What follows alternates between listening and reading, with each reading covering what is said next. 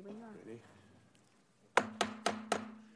Good afternoon, everyone. The Sacramento City Council will please come to order. Would the clerk call the roll, please, to establish a quorum? Thank you. Councilmember Kaplan. Aye. Councilmember Laloie. Here. Councilmember Talamantes. Here. Councilmember Valenzuela. Here. Councilmember Maple. Present. Councilmember Guerra will be joining us momentarily. Councilmember Jennings. Here. Councilmember Vang. Here. And Mayor Steinberg. Here. Happy New Year to everyone, and welcome. Let us begin with the land acknowledgement and the Pledge of Allegiance, and for that I'd like to turn it over to Councilmember Katie Valenzuela. Thank you. Please rise for the opening acknowledgement in honor of Sacramento's indigenous people and tribal lands. To the original people of this land, the Nisenan people, the Southern Maidu, Valley and Plains Miwok, Patwa and Wintun peoples, and the people of the Wilton Rancheria, Sacramento's only federally recognized tribe. May we acknowledge and honor the Native people who came before us and still walk beside us today on these ancestral lands by choosing to gather today in the active practice of acknowledgement and appreciation for Sacramento's indigenous people's history, contributions, and lives. Thank you. And now please salute and pledge. I pledge allegiance to the flag of the United States of America and to the republic for which it stands, one nation, under God, indivisible, with liberty and justice for all. Well, we are going to get to Councilmember Laloie in a very happy celebration in just a moment. But before we do that, I want to again wish everyone a happy New Year. I want to welcome our new city council colleagues who were sworn in there. It seemed like a long time ago in the middle of December, but this is our first official meeting, and I can tell you to a person among the new members, they have been busy at work since the day they got sworn in part for the reasons I want to speak about just for a moment before I turn it over to Councilmember Laloie. And it is really just an expression of gratitude for our community, but especially for our city staff. It has been quite a ride for our community these past 10 days. And the dedication, hard work, and flexibility of our city staff to deal with this emergency has been, as usual, outstanding. They have been working 12-hour shifts, 24 hours a day, many of them since New Year's Eve. Last night, we sheltered 65 people in our city respite centers. It's a start, but between the city and the county working together, we need to continue to up those numbers. Our staff has cleared hundreds of trees and clogged storm drains. Over the last 3 days, they received 426 calls about trees. That's about as many calls as they usually get in a month. And the reason is pretty obvious. It has been quite a sight to see. On New Year's Eve alone, the city cleared more than 3,600 storm drains. I know I visited, I know many of my colleagues have visited department operations at the South Courtyard, and I just must say I was so impressed by the system our city has created to keep us safe. We are in, obviously, the era of technology where practically every foot of the city can be seen in an appropriate way, where there is anybody where there is any breakdown or where there is any problem, one part of the city family can respond. I looked at that giant, Lisa Kaplan and I were out there yesterday to see the giant video monitor where they make sure that the 147 sump pumps that surround the city and keep us dry are all pumping out water the way they should be and can detect in a minute where there has been a problem. The flood control system, it's so easy to take for granted, but the flood control system, not just in our city, but in our county and in our region, this is 30 years of work that has led to, yes, it's only 100-year flood protection, but we see high rivers, but we don't see any flooding.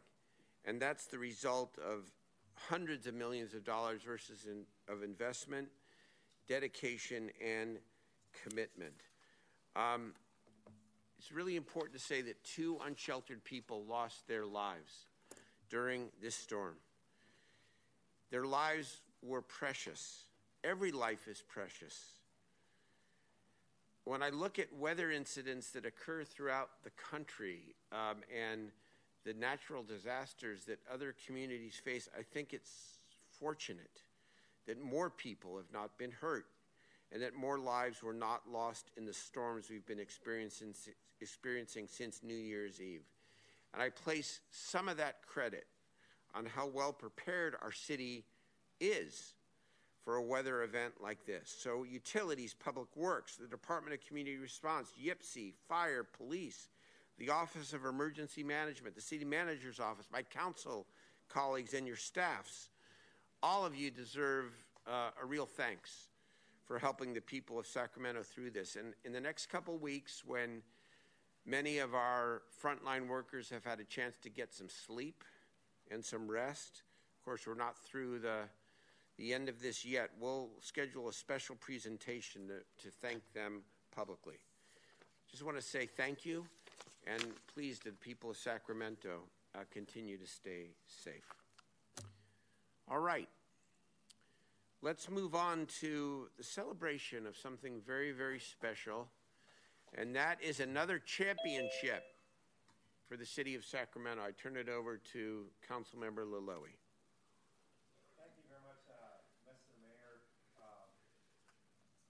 What a great day, and it's an absolute honor to have the football champions of 2022 here amongst us, the Grand Pacers football team.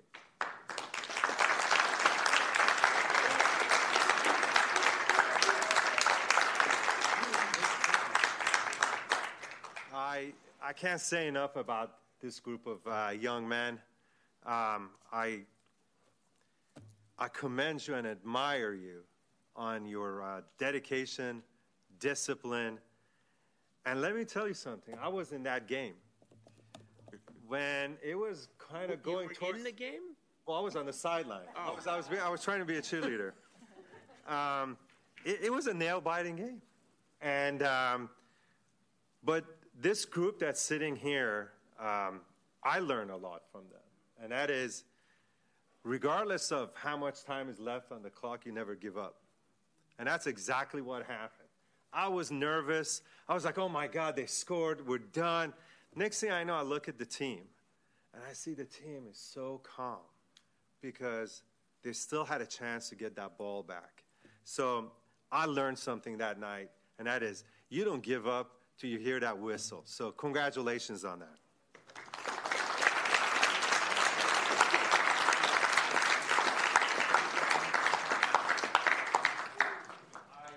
I want to also congratulate each one of you for your commitment, for the sacrifice that you made, for the time that you spent on those practice days. I'm pretty sure the coaching staff wasn't just sitting on the sideline where you guys are practicing and giving you cold water to make sure you're hydrated. I'm pretty sure they worked too hard. So really, congratulations to your commitments. It's truly admirable.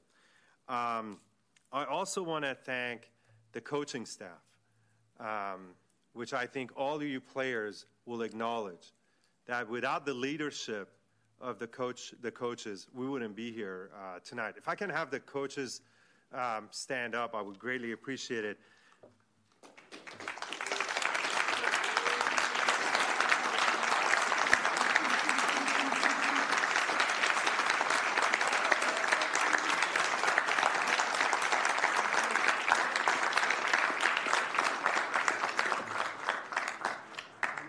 I want to thank every single one of you for making the commitment for these young men and truly get them ready for the next chapter of their lives, which is going to be a lot more of commitment, sacrifice, and being focused. There's so many people that we got to thank, right? I want to thank all the parents that gave you the rides to the game, came to the away games, to practices. running late, grabbing you and running to the practice. So make sure when you go home today, you give those individuals that were involved in this journey a big hug and give them a big thank you, because without them, obviously, you wouldn't be here today. So we got to take that into acknowledgement. I want to thank Principal Darius Hansen for Grant High School. Was he able to make it today? Well, I've had the pleasure of meeting the principal, and solid individual and so committed to that school that it's wonderful. I also want to say a big thank you to Superintendent Dr. Martinez and his staff for really paying so much attention to Twin Rivers School District as a whole, and in particular Grant High School with the new field, and now we're bringing a championship home. That's great. Gentlemen, you've made the city proud. You made the district proud. You made Del Paso Heights proud. So I want to thank you for bringing us and putting us at a level that's up here, that we can walk around because of your hard work and commitment with our heads up and going, yes, we did it. So congratulations on that. As I'm sitting here and looking at the future, that's what you are. You are the future. And you've proven it to yourself that you can accomplish anything you want. Because let me tell you something, winning a championship game, that's not an easy task. Going in those last seconds where everybody's sitting down going, did we just lose this game? And then all of a sudden, you guys walk on that field cool as a butter and going, we got this game. And when I saw how emotional the coaching staff got, the players, it was just, I wish, it was such a great feeling. So thank you so much for allowing that. I also want to thank the staff even more, because during the halftime, I did go to the visitor's side, even though the size was fairly small. But I just kind of walked there and kind of introduced myself to see how everybody's doing. And it's amazing how much they thanked the staff at Grant High School, how you guys made every parent feel so comfortable coming to our neighborhood. And they, even though they lost, unfortunately, or actually fortunately, but we made them feel very comfortable. We were classy. We were class act from the time the game started to the last minute. And I again want to thank you on that. So on behalf of the entire city, especially District 2 and El Paso Heights, I want to congratulate you all and present Coach with a resolution to Grant High School football team.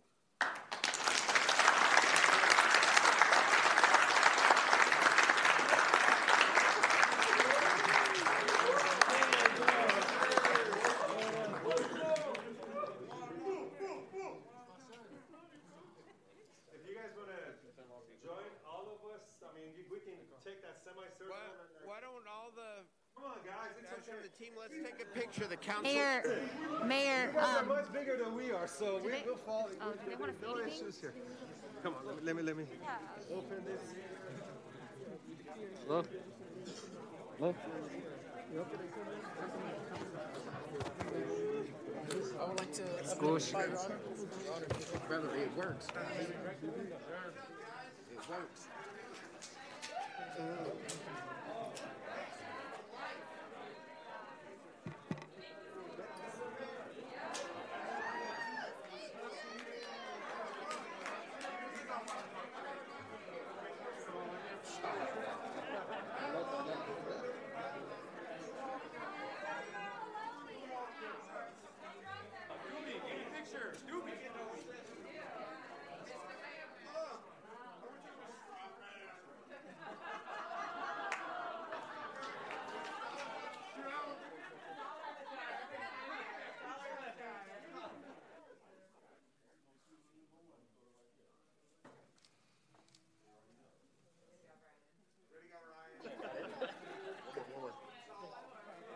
we go. Ready? 1, 2, 3. Pacers! Thank you.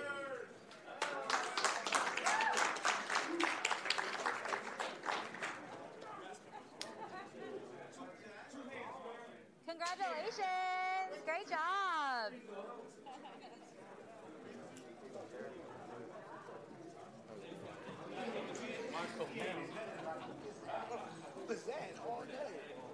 I just want to, just for our Pacer players, I want to also make sure Councilmember Jennings, I'm going to turn the mic to one of our heroes and ex-NFL superstar, Councilmember Jennings. Thank you, Councilmember Laloy. You've done a great job of letting us know how great this team is, and I want us to give them another big round of applause, if we will.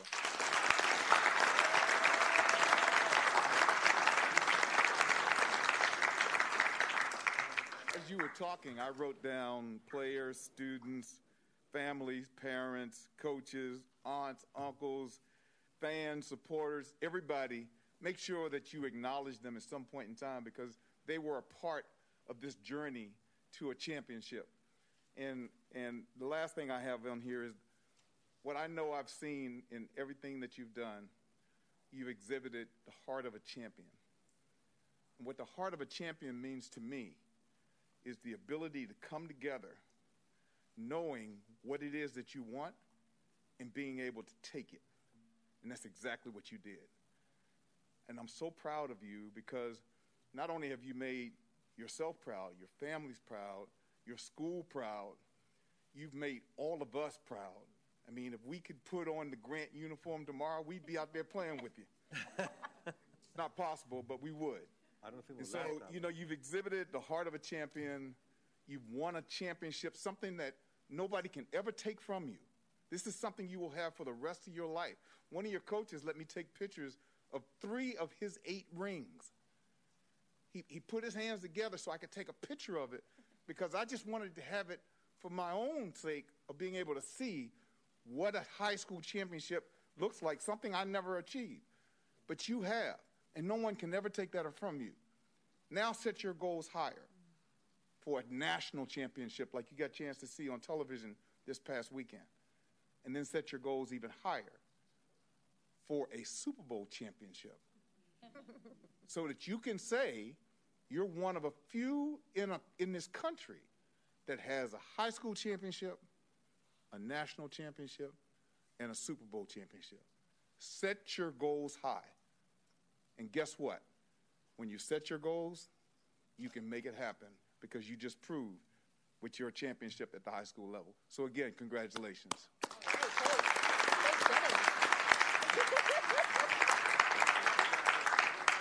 One additional note.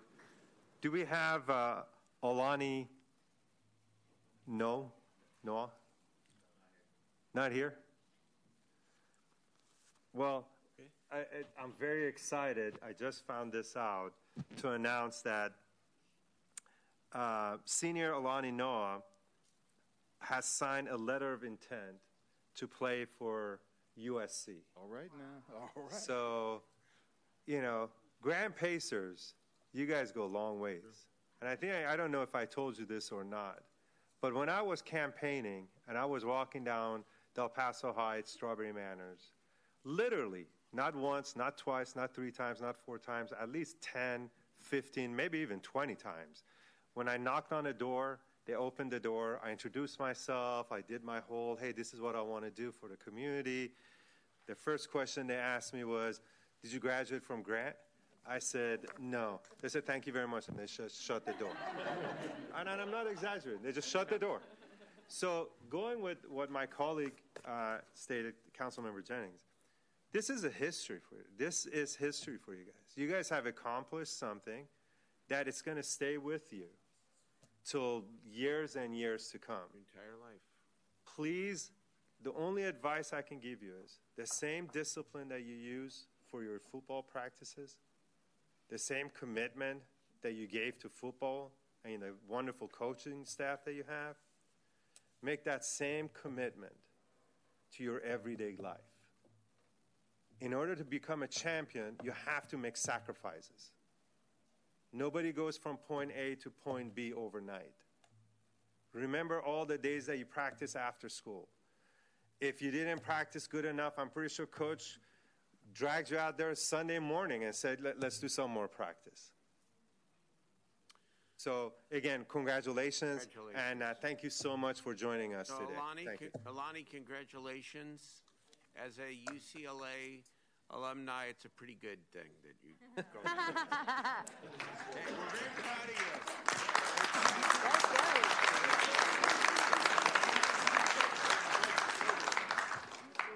Way to go, Grant. Thank you for starting us off on a good note, Councilmember Laloe. We are really proud of you. Pacers for Life. Grant High School is a very special place in our community with a rich history and tradition. And you just to be amongst you out at the ball games and in the community, it's a very special and important part of our city. And so carry forward, all right? And always care about Sacramento. Thank you, guys. And thank you to the coaches. Let us move on to our consent calendar. You're welcome to stay, by the way. This is part of the civic education here. You're welcome to head out. It's okay. Whatever you want. No worries. Thank you, Mayor. Okay.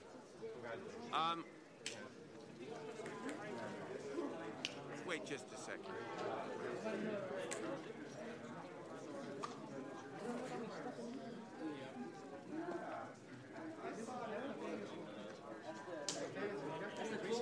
Next week, because we'll have a fuller discussion. In fact, I was going to say that, just that we're going to have a full discussion. I was worried about you that year. You sat down, I was like, oh my God, I hope he didn't get hurt. Is it the deferred? Not important. But which He had covered mostly everything I was going to say. okay, I'll correct my minutes, but you don't need to read to the record. How to add value to what he said. You're always great. I appreciate you. Love your encouragement. And we're going to change the way we list that next week, so it'll be more, it'll say district and then representative. Had Diane contact you or your office. I know, it's confusing, huh? Yeah, Yeah, exactly. perfect. Half the time, so our city, we're paying like $1,000 for it. But we're right next to each other, so always come to me and Okay. find out. Okay. We ready? Because I went on. Okay, let's get back to the consent calendar here. No, the clerk has some things to read into the record, but let me just start by asking, are there any items that members would like to have voted on separately to discuss the way we could accommodate anything? Councilmember Kaplan? I have a No. You have to wait until... not me, but You have to wait until we call you, okay? If you've signed up, you can sign up for... Thank you. Mr. Mayor, I'd like to remove item 2, the minutes, from consent calendar so they can be voted on separately. Just my personal belief that it's inappropriate for me to approve minutes before I was elected a city council member. It's a very good catch. Okay. Even though, except for the December 13th, 5 p.m. meeting, I don't feel comfortable voting on minutes. No, that's fine. The way we do it is, we'll be voted on separately, just at your request. That's absolutely fine. Thank you. Okay, any other member, Councilmember Vang? Thanks, Mayor. I'm not going to pull an item, but just wanted to make a comment on item 20. A comment on item 20. Okay, Madam Clerk, why don't you read into the record what you need to read? Thank you, Mayor. On item number 4, it's a pass for publication, and that item will come back for consideration at a future date, but not on January 24th, 2023. Then on item 30, the board and commission appointments, I'd like to add to the recommendation appointment to the Sacramento Arts, Culture, and Creative Economy Commission, Ronald Anderson, to seat E. The staff report was correct, but that name was omitted from the recommendation on the agenda. Okay. That is very good. We will add those things. So, Councilmember Vang, why don't you speak on item 20, and then we'll hear from the public and take a motion on the consent calendar separating out item 2. Thanks, Mayor. I just wanted to take this opportunity to thank Megan Van Voren, our Director of Convention and Cultural Services, and really our partners from the Florin Road Partnership, just really for their heart and hustle on this grant. This is such a great opportunity, really to center our local artists, Shona McDaniels from the Sojourner Truth Museum, and especially our youth in South Sacramento. We know that the arts and placemaking is really important. It's an important tool to revitalize our neighborhoods, to revitalize our business corridor, and really wanted just to center this grant because I think it's such an incredible opportunity for our city. It's also about strengthening cultural connections and really building communities with one another. The most exciting part about this grant that I just wanted to share is that this grant will actually also provide opportunities for our Luther Burbank High School students to lead a public outreach campaign. So really excited for that. And, you know, this is back to basic, right? Beautification of our streets, our neighborhoods, and really just wanted to thank Megan, Florin Road Partnership, and everyone involved to ensure that the city received this grant. And so really just wanted to thank staff for their hard work on this grant. Thanks, Mayor. Member Vang. All right, we do have, is it Ms. Boyce? Is that? Barbara Boyce. Barbara Boyce. So you've signed up for items not on the agenda, which comes after the agenda. This is the consent calendar. So we will call on you when, at the appropriate time in the meeting, okay? Thank you so much. We do have one member of the public who wants to testify on the consent calendar. I have one member online and two online and one in chambers. Lambert Davis, then Daniel Savala, then Keon Bliss.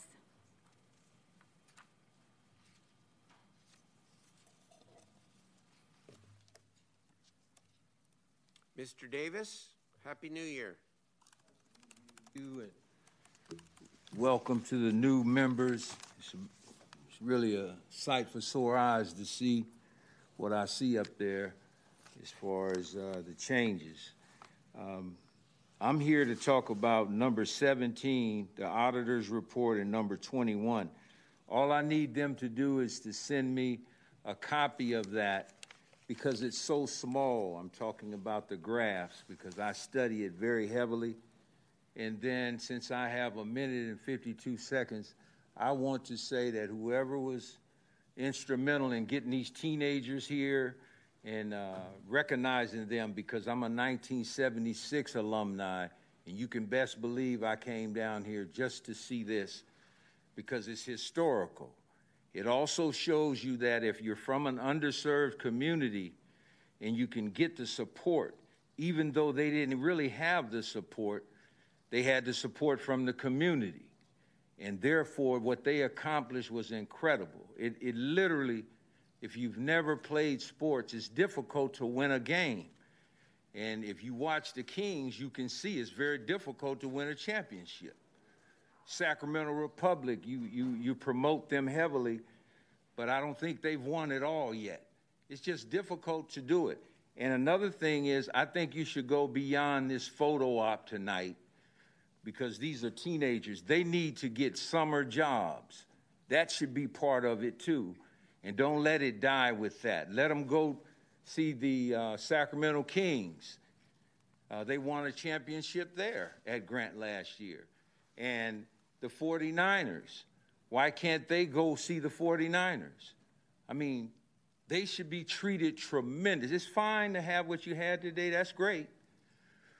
And they love our organization, which is To the Bay and Back Cheesecakes. They're tremendous fans of ours. And so I wanted to come down and say that welcome to the new members, and you'll be hearing and seeing a lot of me. So thank you. Thank you for your comments. Next speaker is Daniel Savala. Good evening. Good evening and Happy New Year, Mayor and City Council. This is Daniel Savala, the Executive Director of the Del Paso Boulevard Partnership. I'm calling in tonight in regards to item 18, the City Auditor's Report on cannabis, and more importantly, to finding number 2. The inspection process could be better, could be improved with with the more uniform checklist. I just find that really disturbing for places like Del Paso Boulevard and North Sacramento as a whole. When the city of Sacramento was crafting the ordinance, business owners along Del Paso Boulevard and even neighbors like myself worked really hard with applicants to craft security plans, odor mitigation plans. And when I'm reading through the auditor's report, the report reads a lot about some of the basic compliance issues with the BOP. But of the few times that I've sent in complaints about smell in the neighborhood near other businesses, nothing seems to be able to be done about it because there is no uniform standard, I'm assuming, to how to tell if something smells or not.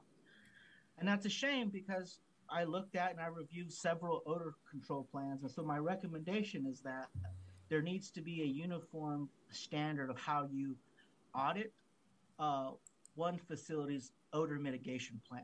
For example, if their odor control plan says they have X amount of blowers or carbon scrubbers or what you have them, that they should be there and that there should be a maintenance log and that should everything that they said in their application, that everything they committed to doing is still there.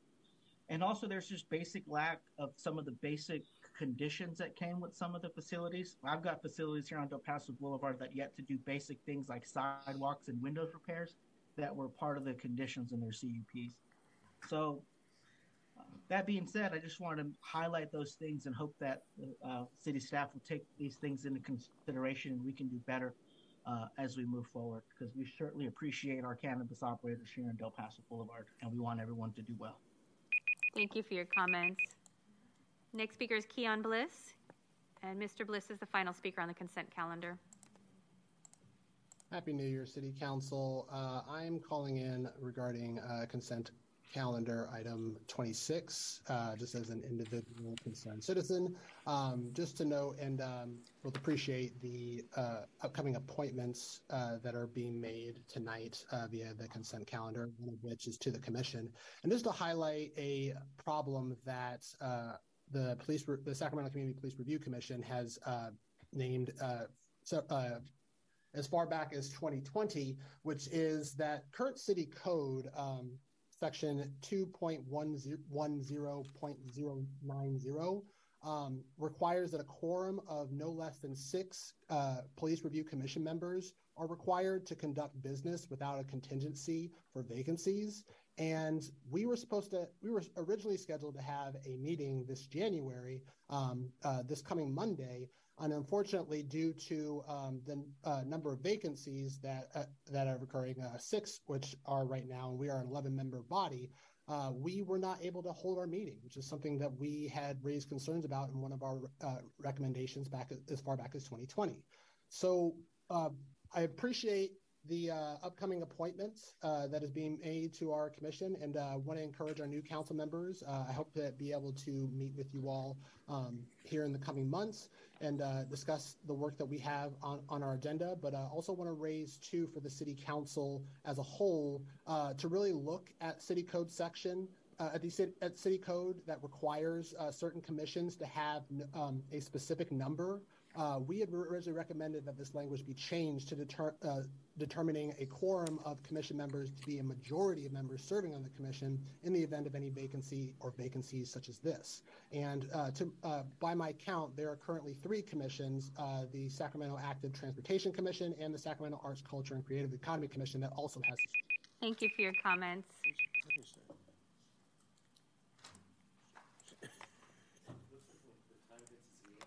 Yeah, we'll change that. We're having technical difficulties with the timer. Okay. Keeps you awake?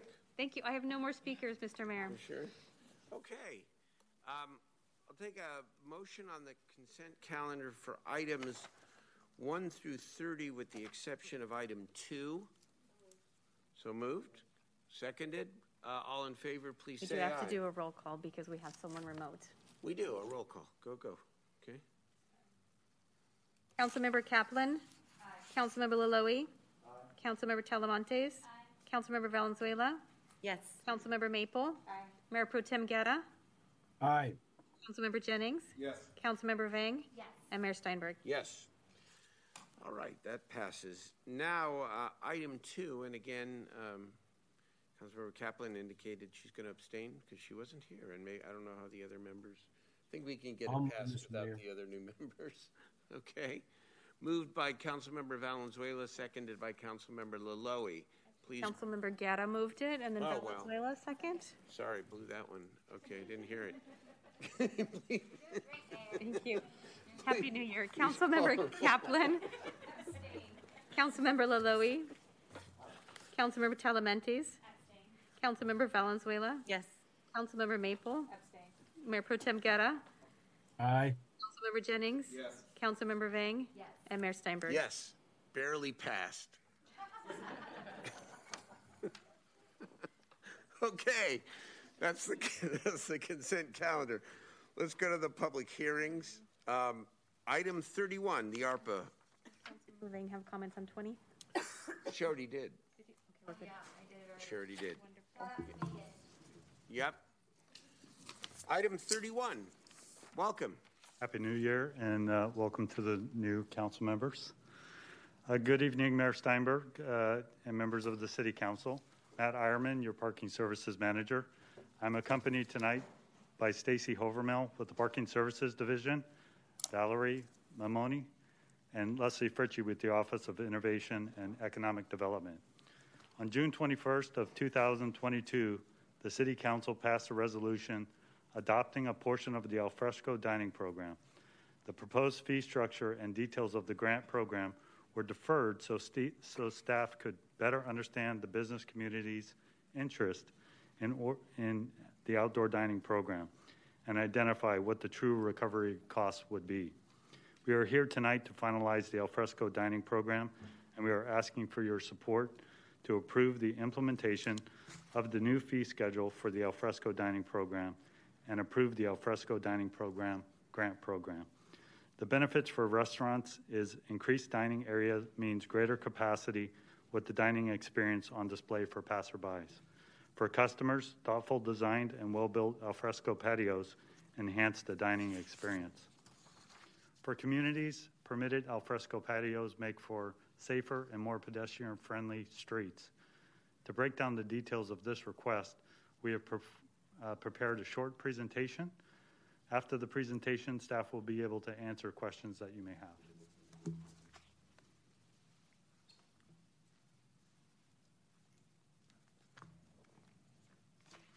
Good evening, Mayor Steinberg and City Council members. My name is Stacy Hovermel. I'm with the Parking Services Division, and I'm here to share an overview of our new Alfresco Dining Program and how we got to where we are today. In April of 2020, in response to the COVID-19 pandemic, the city approved the temporary allowance of outdoor dining. From June of 2021 to July of 2022, the city engaged hundreds of internal and external stakeholders to develop the Alfresco Dining Program. We also extended the temporary allowance of outdoor dining through June of 2023. On July 1st of 2022, the Alfresco Dining Program was formally established. All businesses participating in the temporary allowance of outdoor dining were required to submit an initial interest form by September 30th of 2022. There were a total of 108 businesses participating in the temporary allowance of outdoor dining. 55 of those businesses have submitted interest forms stating that they'd like to participate in the new program. 35 businesses are no longer interested in having extended outdoor dining patios. 9 businesses have permanently closed, and 9 businesses failed to respond. To determine the fees for the program, we first needed to understand the costs. With 69 businesses already interested in the Alfresco Dining Program, we estimate that 100 businesses will be participating in the program each year. Our goal is to hire an administrative analyst to manage all aspects of the program, and the fully burdened cost is estimated to be $120,000 per year. Unlike other cities that are charging increased per square footage fees, we plan to recover administrative revenue with a flat monthly fee. We also wanted to look at the on-street parking revenue and make sure that that would be recovered throughout the central city. We used pre-pandemic parking meter revenue to determine the average annual revenue per parking space. Based on the cost from the previous slide, we're proposing the following fee schedule. All patios, not including tables and chairs, will pay $100 per month. Large patios over 200 square feet will pay an additional $100 per month. Any patio that occupies an on-street parking space within the central city will pay $150 per month per parking space. Tables and chairs only would be $25 per month, and existing sidewalk cafe permit holders will pay $25 per month. To provide a better understanding of how much the businesses will be paying, we wanted to estimate the fees using the renderings from our pre-designed patio options. Here's a sidewalk or parkway patio, and the fee would be $100 per month. Here's a parking patio or a patio within the on-street parking space. The fee for this would be $100 per month plus $150 per month per parking space. This is one of our larger patio options that's located within the sidewalk and parkway and provides an ADA walkway within the on-street parking. The fee for this patio would be $200 per month and $150 per month per parking space. Here's a combination patio located within the parkway and the on-street parking. The fee for this patio would be $200 per month and $150 per month per parking space. The last layout is simply tables and chairs. We wanted to provide businesses with the quick and inexpensive patio option at a reduced rate of $25 a month for 2 tables and chairs. Businesses may choose to add additional tables for $20 per table per month. So everything we've presented so far has been related to patios within the public right-of-way, but we wanted to provide an update on behalf of the Community Development Department as it relates to outdoor dining on private property, such as within private parking lots. So a private property initial interest form is now available on the city's Alfresco webpage, where businesses can go online, design a patio, and submit an interest form to CDD staff. Community Development Department staff will direct interested businesses to a formal building permit application process, and we've listed the required materials that businesses would need to provide during that application process. And now I'm going to pass it over to Valerie Mamoni to talk about the Alfresco grant program. Good evening, Mayor Steinberg and City Council members. Happy New Year. I'm Valerie Mamoni, and I'm a project manager with the Office of Innovation and Economic Development. I was also the project manager on the temporary. Do I have to leave my mask on? Okay, I'll try and use my Italian strong voice here. Speak like my mom. I was also the project manager on the temporary Alfresco program, for those of you that weren't here, where we provided $3,000 grants for the temporary outdoor dining. And so now we're looking to implement a similar program to all of those businesses that are looking to convert their temporary dining to permanent, or any business that is looking to add on to their dining that did not participate before. So we have created now a permanent grant program to assist them. But before I go into how we got to this grant structure, I wanted to talk to how we came up with this dollar amount. And as Stacy mentioned, there were those intake forms, and on those intake forms, they had a question about their budget. And their budget asked specifically about their financial contribution and how they would get to completing their project, and if there was any kind of a gap. And we used those dollars to come up with some estimates and to figure out then what would be meaningful to help them complete their project. And that's how we came up with this tiered approach. And so for this grant, we are looking to provide for parklets and parkways up to $20,000. And for the sidewalk cafes with tables and chairs, up to $5,000, and up to $10,000 when they include a railing, which would include a liquor license at times. And then anytime there's a private parking surface or surface lot, it's a $20,000 grant that would be provided, which would include also funding for the design. This is a reimbursable grant, and so there are a list of eligible expenses. This is not an inclusive list right here, but I will go over some of the items. And they include supplies and materials similar to the temporary list, such as tables, chairs, benches, heaters, so forth. Also construction materials, anything electrical, lumber, concrete, so forth. Also design services, engineering, architectural, and signage.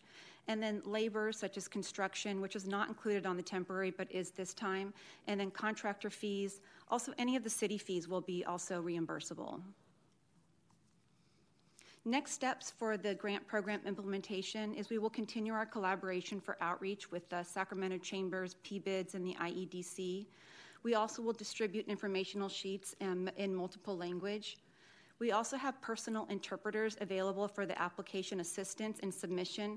We do have a platform where they will be going on for the application, but we do have right now 4 interpreters will be personally available to go through the application process with the applicants. And then the Al Fresco Dining Grant will be open starting tomorrow, the 11th, and it'll be available through June 30th. And now I can hand it over back to Matt.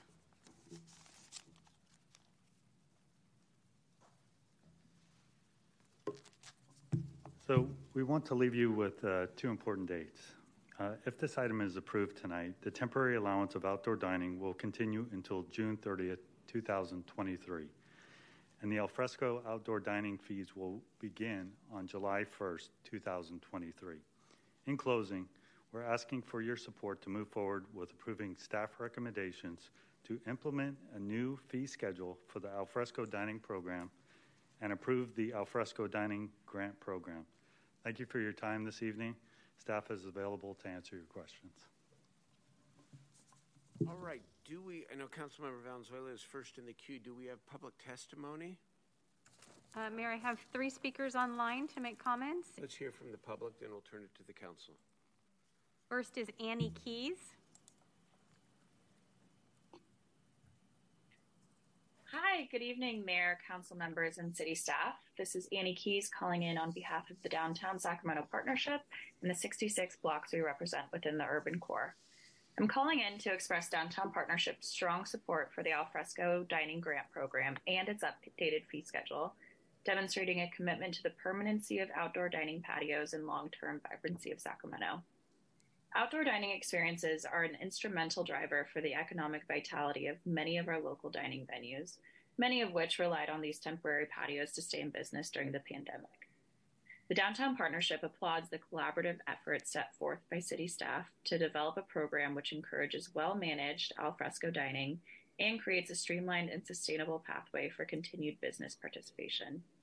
The Downtown Partnership stands ready as a partner to support the implementation of this grant program. Thank you very much for the opportunity to comment. Thank you for your comments. Next speaker is Jack Blattner. Thank you, Mr. Mayor and Council. This is Jack Blattner with the Sacramento Metro Chamber, representing over 600 businesses in the area. Like the Downtown Partnership, we are happy to support today's item on the Alfresco Dining Grant Program and the corresponding fee schedule. In particular, we'd like to thank the city's work on adjusting the fee schedules to become much more reasonable and less burdensome on local businesses than they had been. Sacramento restaurants have already been making creative and beautiful use of outdoor space, and so we are all excited that more restaurants will be able to take advantage of this program for the foreseeable future. Thank you. Thank you for your comments. Jameson Parker is our final speaker on this item. Good evening, Mayor and Council members. This is Jameson Parker, Midtown Association. Thanks for allowing me the time to speak this evening. I just want to start by thanking Matt, Stacy, and their continued commitment to see the implementation of the Alfresco program. I also want to express our appreciation towards Leslie Fritchie and Valerie with the Economic Development Department for developing a grant program that really complements the effort of the Parking Department. As many of you know, Midtown Association is a property-based improvement district that represents over 1,200 properties within the Central City. Our mission is to make Midtown the center for culture, creativity, and vibrancy in Sacramento's urban core. We're calling in this evening to voice our support for the permanent alfresco dining program and the support of grant funds that will be made available for the construction of these permanent patios. As we all know, restaurants are a pivotal part of what makes Midtown the place that it is today. As a whole, the restaurant industry makes up approximately 55% of the sales tax generated in Midtown. They were also one of the most impacted industries during the pandemic. When the temporary program was launched in April and in June of 2020, I don't think anyone could have anticipated that we would have seen the lasting impact that it has had. These outdoor expansions were a lifeline for businesses struggling to endure through the uncertainties of closure, and as they opened, quickly became a natural part of our landscape. When the city passed this permanent al fresco program in the last June, we had asked that the city outline a clear path for restaurants to be supported with grant funds to construct these patios, have a streamlined and simple process for approving designs and plans, and that the city be collaborative and responsive to the needs of the community. We believe what is brought forward before you this evening meets all of these key questions that we had raised in June and are excited to see the program continue to evolve. We just ask that the City Council approve this item before you this evening. Thank you for your time. Mayor, I have no more speakers. Thank you. Thank you to the members of the public. Now let's turn it over to the City Council. Councilmember Valenzuela. Thank you, and thank you to the whole city team, Matt, Stacy, Valerie, Leslie. This is, out of so many bad things that came out of the pandemic, this really is one of those really nice, bright lessons that we learned that we're keeping of something new that worked really well and did help, as the business districts just described, a lot of businesses stay afloat and create new creative outdoor experiences, which is really exciting way for us to really celebrate our city and support our local businesses. And I want to note that I know you said this in your presentation, but the extensive outreach that you all did to really design this program around what the businesses needed, what it was going to cost, really making a one-stop permit. They don't have to go to multiple departments. They apply once, and you're going to guide them through the whole thing, and there's a grant funding at the end to make sure they can make it work. I mean, this is really, I think, a shining example of how city government can really work to serve and support businesses in our community. So really want to applaud you all for all of the work that I know, many, many hours, because I know how many times I've talked to you all about this program. So I can only imagine if that's just me, then you've heard from hundreds of more. I did, Matt, while you're up here, want to give you the chance, because I know we've corresponded with several constituents who wanted to know about road closures. So when R Street reopened, and now most recently when K Street reopened, and how the city is ready to support if the business districts decide to reclose those streets. So I wanted to just give you a chance to say that publicly and what the protocols are for that, so that anyone who was wondering knows who to contact and how that could work. Yeah, thank you, Councilmember Valenzuela. And specifically, you know, we truly support this program from, as you can see, tables and chairs to the extensive street closures that we've had on 20th Street, R Street, 17th Street. And we are not the experts when it comes to the overall operation of the businesses, but we support the businesses, and we want to make sure that we're doing everything to keep that in line. So we as a city are taking the position that if there is a road closure or any extent of any kind of closure, that we will work with the community to get the best results for both the city and the end user. So yes, there are opportunities to continue to close the streets that have been closed down, but we just need to work with all parties to make sure that that's exactly what they want from it. Absolutely. Thank you. So I know we'll be engaging with the Midtown Association, who specifically wants to look at what 20th Street can look like when it's not a crisis design. We're just putting stuff out there, but we're being really thoughtful. So I hope folks will continue to engage with the association. And I know you all, with your creativity and your responsiveness, will be ready to help whenever they decide on what they want to do. But I just want to thank you. We have a lot of this in District 4 in the Central City. So I've really seen the responsiveness and the way you've all designed this program. And I'm really excited to see this move forward. So happy to open and close the public hearing and move the item tonight. Thank you very much, Councilmember Talamantes. I'm happy to second the item. And Matt, thank you so much, you and your team, for all the work that you guys have done.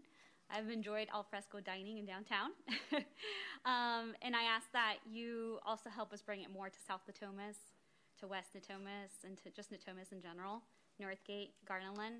We have a lot of suburban shopping areas that can take advantage of this program. So I ask our staff to maybe bring 3 designs of what we can do and what's possible in the area as we move forward in this process. We really do want to take advantage of it. I'm going to help you and do that outreach to the businesses, but want to see al fresco dining more citywide so that we can all benefit from these perks. So thank you, and I look forward to working with you. Thank you. Councilmember Kaplan. And I, too, just want to echo what Councilmember Talamantes indicated and want to say thank you, because when we did the briefing, I asked some items, and I appreciate what the public may not see is I brought up some ideas and that you did modify the fee schedule so that it's clear that this does apply just to the Central City because, District 1 and many of our districts outside the core, we all want to enjoy alfresco dining as well and know that more ends up in the public parking spots. So I too will gladly help the outreach because I think this is something our entire city really wants to enjoy. Outside of maybe since New Year's Eve, we generally have phenomenal weather here in Sacramento that can be enjoyed outside. So please let my office know specifically where you may have trouble doing outreach so that we can work with our local businesses to discuss how do we bring, in my area, even the suburbs, outside dining. So thank you. Thank you. Councilmember Maple. Thank you. I just want to echo the comments of my colleagues and also say thank you so much. I know this has been a lot of work long before I got here, and I know a lot goes into it. I especially want to recognize all the work that you've done, reaching out to the different PBIDs, the restaurants, the businesses, and making sure that everyone's included. I know that you have been talking with Stockton Boulevard, you've been talking with Franklin, Florin, and others in my district, and they are so excited to be a part of this program. Like some of my other colleagues have mentioned, I want to see this all throughout the city and not just in the urban core. We love that too. I often go out to eat in restaurants in downtown and midtown, but I want to make sure that we have this opportunity also in South Sacramento and other places in the city. I also just want to say, one of my very first jobs was in restaurants. I worked in restaurants for almost 10 years, starting at the age of 15. And I know it's really, really hard business. One of the most common phrases that people say is that, you don't get out of the red for at least, the first year, if not 2 or 3. It's really hard to stay open. A lot of restaurants close in their first year. So I think this is going to be such an impactful program to ensure that not only the restaurants that we do have are able to recover from the economic impacts of COVID-19, but that we can also have new restaurants start up and be successful in our city. So I'm really excited. And just a last note, I think this is will be a benefit to our goal as a city to become more walkable and bikeable and safer for folks as well to go around the city and not have those impacts of cars. So grateful for all your work. Thank you. Thank you. Councilmember Guerra. Thank you, Mr. Mayor. Looks like I'm not allowed to put my camera on, but that's okay. I just wanted to ask one again. It's been seconded already, but I wanted to thank staff for their great work here. I did want to request that after the first cycle of grant applications, that if I could get a report back on kind of where the respondents applied for, and I want to make sure that outside of the central city, that we can make sure that other smaller businesses are getting access to them. I know we've had a challenge, and I want to thank Leslie Fritchie and her team for working with the Stockton Boulevard and the Vietnamese businesses, and also the Northgate businesses, the Latino businesses out there that normally aren't connected. So I'd like to get a report back just to see what the participation on the grant process is on our first round. And the second piece is that, those pay attention to those areas and commercial corridors where we don't have PBIDs, Northgate obviously being one of them, but there are other areas that don't have PBIDs that have an active communication network. I'd like to make sure that we have them involved. The last point I wanted to make, and I don't know if there's an answer to this, but I know this is a reimbursement program when it comes to the grant funding, and we're doing this because the ARPA funding requires we want to protect ourselves from a federal clawback, but I do have a concern, and maybe staff can speak to this, about those businesses that can't front the cost to do some of the work, the smaller, we have some strip mall businesses, and they are on a tight margin, and how we help them, be able to bridge that being able to have the upfront money if they and participate in the program. Some of our more established restaurants may be able to do that, but I worry about that. So maybe staff can comment on this, since we do require this to be a reimbursement program versus a here's the money, go and build it program.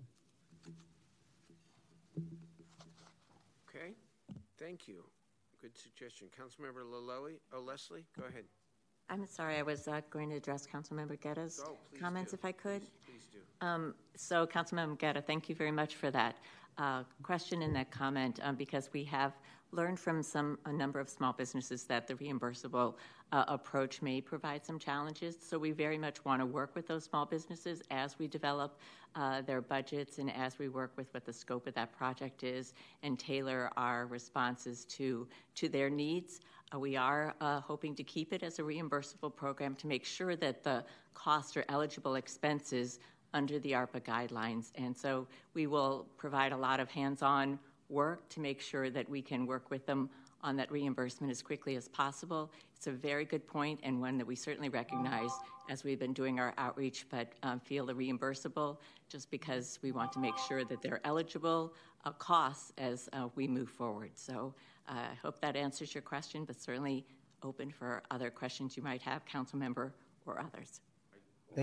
Thank you, Ms. Ritchie, and I would say that thank you for taking that into. I'm not interested in right now changing it into a non-reimbursable program. Obviously, we have to make sure we protect ourselves from any kind of federal clawback. But if I think the Better Business Bureau has some small micro grants. If we can help, do a little, hand holding or soft passage to be able to help with any kind of those bridge loans.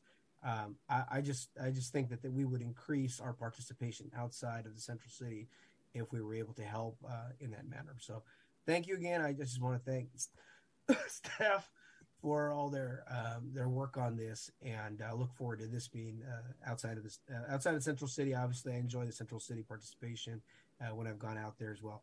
But thank you, staff, and thank you, Mr. Mayor. Thank you, Councilmember Guetta. Feel better. Councilmember Laloy.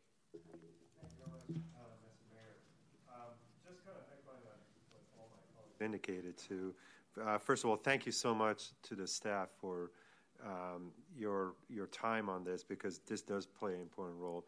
I am also concerned about some of the areas outside of the central city, whether it's Natomas, Northgate, or Del Paso Boulevard.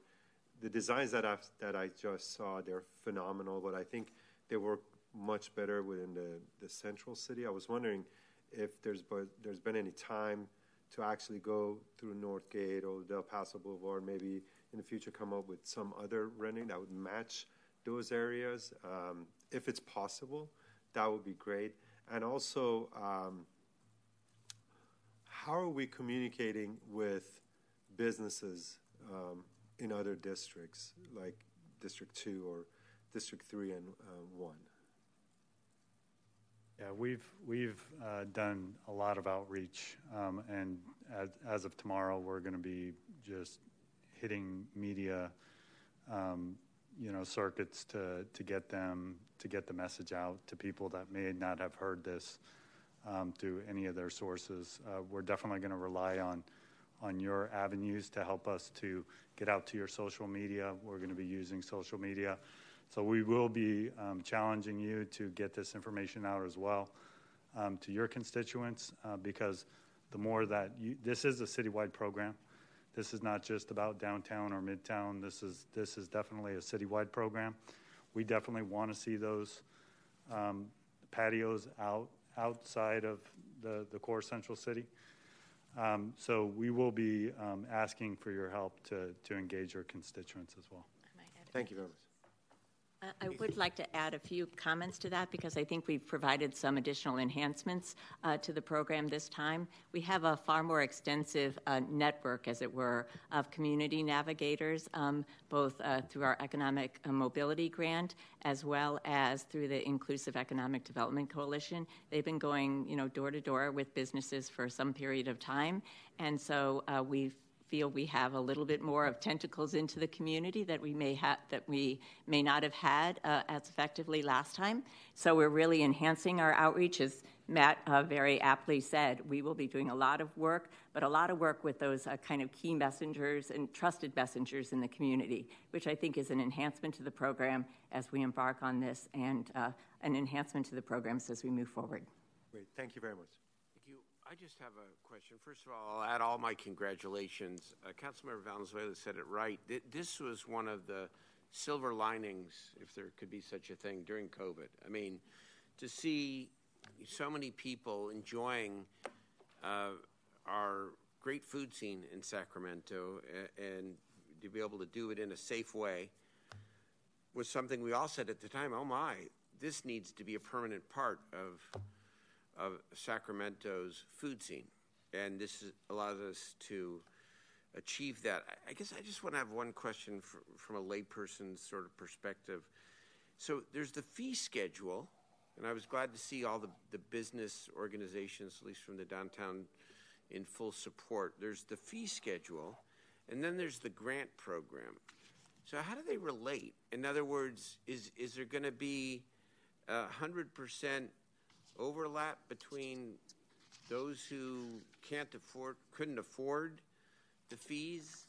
Are they going to be first to get the grants so that no one is no one is barred from attending a school field trip, because we always find ways to provide aid to those families might not be able to afford it? Is there a similar principle being applied here, namely that every restaurant who wants to do this will find a way to help them do it through the grant program despite the fees? Because I guess I would worry a little bit that the fees on their face may not be unreasonable, but for a small business, a small restaurant, maybe they're going to look at this and say, well, we're such tight margins that we're not going to be able to do this even though we might want to. So what's the connection between the grant program and the fees? Well, the grant program is really what gets the product started out on the city's right-of-way. So we're talking specifically within the city's right-of-way. Okay. So once the patio gets put out on the street, and the owner is determining the size of the actual patio. It's the infrastructure. It's the foundational costs. Okay. The foundation. Not the ongoing costs. No. So we're going to charge. So then that answers my question, maybe not in a great way. Who are we leaving out here with this fee schedule? And why do we have to charge fees? In other words, if it's going to, just for the sake of discussion, if this program is going to increase the patronage of our restaurants and therefore more tax, more revenue, why doesn't something like this pay for itself? Yeah, we agree with you, Mayor. And the reason that we're charging fees is really a recovery fee. We're not charging anything over than what the recovery is. We estimate that it's going to cost the city $120,000 to staff this program, and all we're doing is recovering that general cost. So it's not a revenue source for the city. It's really just a recovery fee for us. So I know we're living in deficit times. We'll see what the budget looks like, but I just might want to at least have a discussion about this in the context of the budget committee and the full city council when it comes to the budget. Is this something that it's a modest cost? I just want everyone to be able to participate. Just an equity issue. Mr. Mayor, quick question. Does the payment start immediately, or is there a gap between, hey, we're done now, after like month 90 days, your first payment? So the fee schedule becomes active July 1st of this year. And so they have from now until July to get the patio built and not pay any fees until July. Thank you. Okay. I'm prepared to support this for all the right reasons. It's great work. But maybe want to look at that $120,000 and figure out how we make sure that we don't leave anyone out, especially outside the central city, too, as you're talking about, right? Okay. We have a motion and a second. All those in favor, please say aye. Roll call. We have to do roll call again because of the remote. Sorry, I'm trying to get you out of here early. Councilmember Kaplan. Aye. Councilmember Laloie. Aye. Councilmember Talamontes. Aye. Councilmember Valenzuela. Yes. Councilmember Maple. Aye. Mayor Pro Tem Guerra. Aye. Councilmember Jennings. Yes. Councilmember Vang. Yes. And Mayor Steinberg. Yes. Okay, that's good. That passes. Let's move now on to item number 32.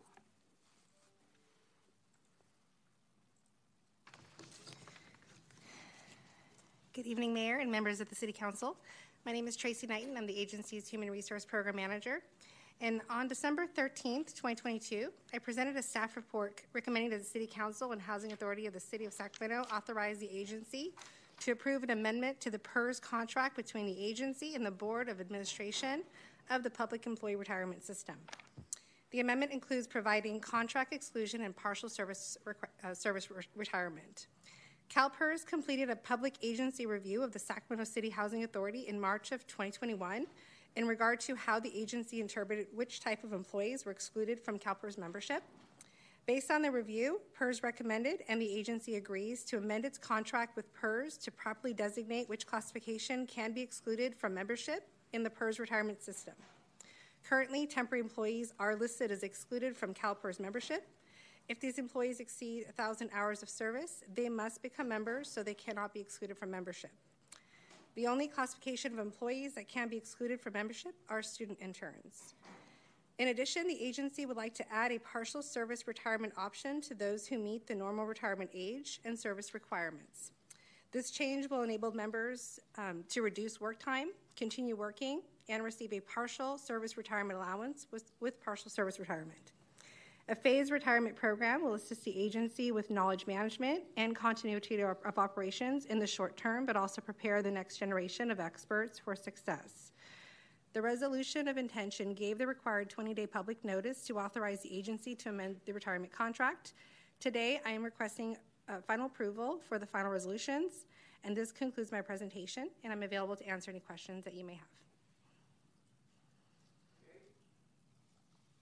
Any public testimony? I have no public testimony on this item. Okay. Any questions about this? Any concerns? Way to move the item? Oh, I'll second. Moved and seconded. Okay. I think that was Jennings and Valenzuela. Thank you. Thank you. Please call the roll. Councilmember Kaplan. Aye. Councilmember Laloe. Thank you. Councilmember Talamontes. Aye. Councilmember Valenzuela. Yes. Councilmember Maple. Aye. Mayor Pro Tem Guerra. Aye. Councilmember Jennings. Yes. Councilmember Vang. Yes. And Mayor Steinberg. Yes. That measure passes. We now move to, and Happy New Year, Dozier and your team. To everybody, welcome. Jim, thank you. We'll see you a lot this year. Or how's egg? Yes. What was that? More money for housing. Good comeback. Excellent. We'll find it. Okay, we now move to item 33. So members, as part of your consent agenda today, one of the authorities that I guess the city charter and the council rules and procedure give the mayor is to be able to recommend council appointments to boards and commissions, both internal to the city and also some of the JPAs that we serve on. And the council passed that an hour or so ago as part of the consent calendar. The other authority that you grant the mayor, subject to the approval of the council, is to recommend a vice mayor and a mayor pro tem for the year. And these titles are both honorary and substantive. They're substantive in that there are times during the course of a year where I might miss a meeting or be outside the chamber, and it's important that the meeting be run well. And secondly, throughout the community, there are so many community events. I know I try to get to as much as I can, but can't get to everything. And so the vice mayor, mayor pro tem, and frankly, all the council members, because you don't have to have that citywide title to represent me or any of us in the city. We can all work that out informally, and you're all welcome you're all welcome in my district. Let's put it that way, okay? Throughout the city. And this year, I would like to recommend to you that you approve my recommendation for Councilmember Eric Guetta to be the vice mayor and Councilmember Mai Vang to be the mayor pro tem. Councilmember Guetta, of course, has served on this city council for many years, and he brings a wealth of experience to the body. Previously served as vice mayor, where he did chair a number of important meetings. But Eric is known citywide, respected citywide. He's got a real policy bent about him, and I know will do a great job as vice mayor for the calendar year 2023. And then Mai Vang has, I know, impressed all of us with her fast start here at City Hall over the course of 2 years, both in terms of her energy, that heart and hustle in her district, and all she did and continues to do, but especially during the pandemic with the clinics and just all the incredible community organizing. And then they're here on the dais with all of her colleagues, her past colleagues, and now her current colleagues, as they're in the respect of all of us, for just the right demeanor, intelligent questions. And, you know, that old thing, which is so important in politics these days, disagreeing without being disagreeable, really, really important. And so I think it's important that you be the mayor pro tem. And so we got a great team. And, of course, we're all a team. But I would ask for your approval of this recommendation, and we will move forward together. Councilmember Jennings? Thank you, Mayor. I just want to support this motion. I have worked with both of my colleagues. They sit on my right and my left, and it gives me a great opportunity to whisper in their ear. So this is a very, very, on a serious note, they have served the city well. They serve their districts well, and they would be excellent representatives, excellent leaders in the city of Sacramento. So I would like to support the motion for Eric Guerra to be our vice mayor and Mai Vang to be our pro tem. Very good. I see. If that's a motion, I'd like to second it, Councilmember Jennings. Seconded by Councilmember Valenzuela. That is a motion. And I have Councilmember Vang up. Go ahead. Thanks, Mayor. I just wanted to say thank you from the bottom of my heart for even giving me an opportunity to be Mayor Pro Tem. I don't know what that is, and hope that I will do the job right. It's been an honor serving District 8, and I just really want to say thank you for entrusting me to be in this new role, and I look forward to continuing the service in the district and citywide in my new capacity, if this council so choose to vote me in as Mayor Pro Tem. But really just wanted to say thank you for giving me the opportunity to serve in this capacity, and just really excited for 2023. So thank you. Excellent. Thank you for being willing to do it. And Councilmember Guetta, do you accept? Thank you, Mr. Mayor. Go ahead. Yeah. And I wanted to thank you, and I wish I could be there in person, but obviously I didn't want to give anybody. I want to make sure we had a quorum for next Tuesday's meeting and want to pass this thing on. Thank you again. We've served through a long time here, through also some very difficult times, and I'm excited about this opportunity here and the optimism here with all of our colleagues to serve this next year. Thank you also to my seatmate, Councilmember Jennings. I think maybe it was the mayor's tactical approach of appointing two people on the side of him to get a motion on the table, but wanted to thank him for working with him over the last few years and continue working. And also thank you to Councilmember Valenzuela for the second there. But as you said, I think this is a team effort to move our city forward, and I'm excited about this and appreciative about the opportunity, and looking forward to getting better to working, so we can get back here on the council this next week. So thank you, Mr. Mayor, and appreciate everyone here. Thank you so much. Councilmember, soon to be Vice Mayor Guerra. Okay, Councilmember Laloe. Thank you very much, Mr. Mayor. I want to congratulate Vice Mayor Guerra, and equally I want to congratulate Pro Temp. I know, I reached out to Councilmember Jennings. Now I kind of know, Mayor, what the tactical works that you work. It's very, very impressive. You have Councilmember Jennings between the two, so you can control the two and make sure that we're on the right path. So, and then also, it's my understanding, Councilmember Vang, that this new position is customary that next Tuesday, lunch is on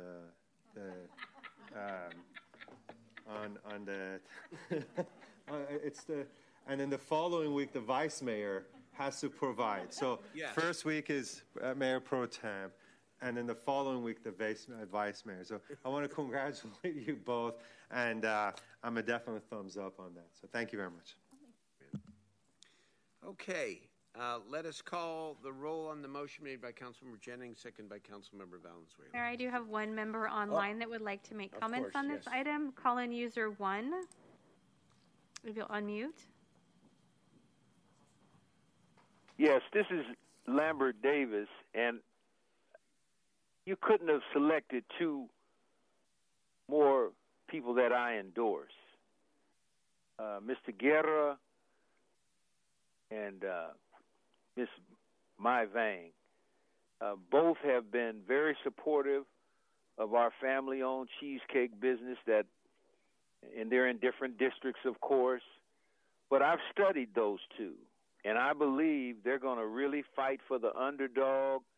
Don't forget about what you saw tonight, which were teenagers from an underserved community, and I believe these two will be instrumental in helping get some resources to Del Paso Heights. So this is a wonderful selection, Mayor, and as you saw, you were well respected and received tonight by the Grant Pacers. Thank you. Thank you for your comments, Mayor. I have no more speakers. All right, let's call the roll then, please. Thank you. Councilmember Kaplan? Aye. Councilmember Laloe? Aye. Councilmember Talamantes? Aye. Councilmember Valenzuela? Yes. Councilmember Maple? Aye. Mayor Pro Tem Guerra? Aye. Councilmember Jennings? Enthusiastic, yes. Councilmember Vang? Yes. And Mayor Steinberg? Yes. All right, thank you, colleagues, all of my colleagues. It's a good start. All right, members, that ends the formal part of the agenda.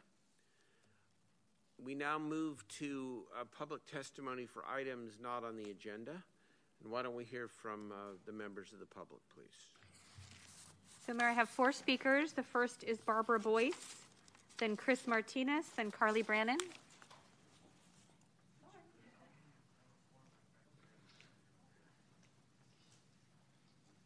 Hi, Mayor. Happy New Year, Council. Well, You want to move to the mic so we can hear you, oh, please? is this better right That's here? better. Yes, is right this there. better? Yeah, thank you. I'm here to discuss housing, particularly my housing, going forward. I'm 63, and I don't think I'm going to get any younger. I do like to work. I deliver groceries, enjoy it very, very much. I have a 6-page list from self-help housing.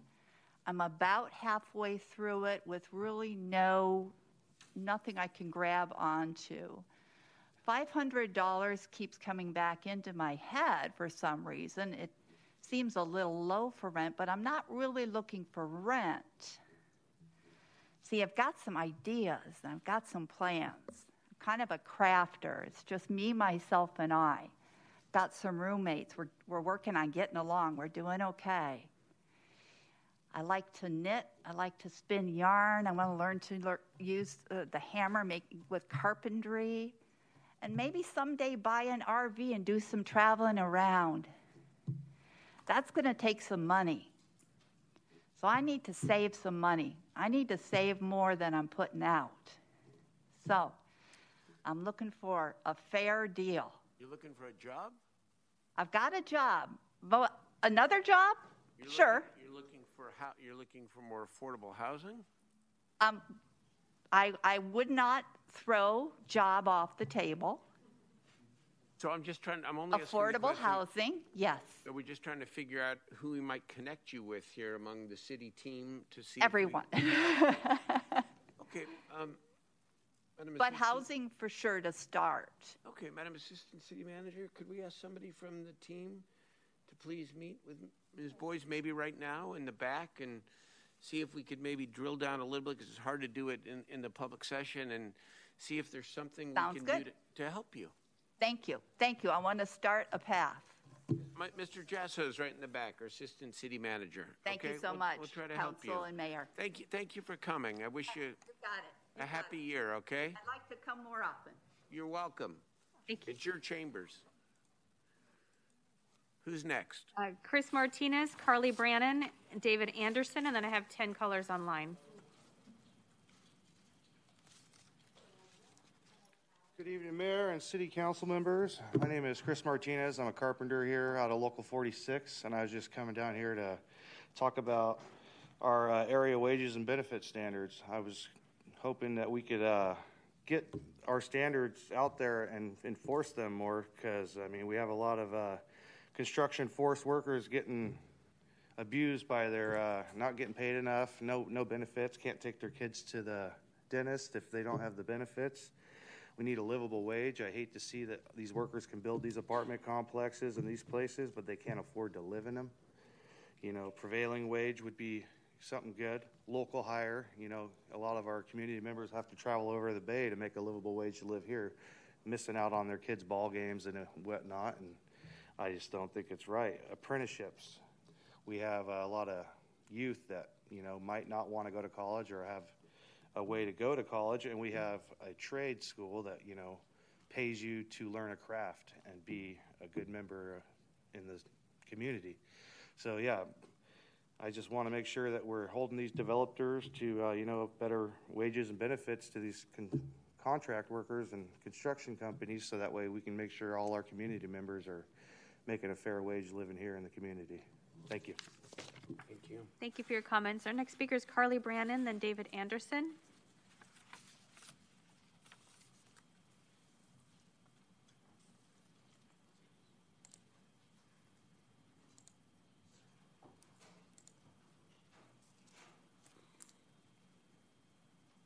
Good evening. Hi there, my name's Carly Brannon. My pronouns are they, them, and I am a resident of District 2. Sacramento City government has conspired with police and code enforcement to skirt Martin versus Boise by using code enforcement to steal the survival gear of our unhoused neighbors and further displacing them.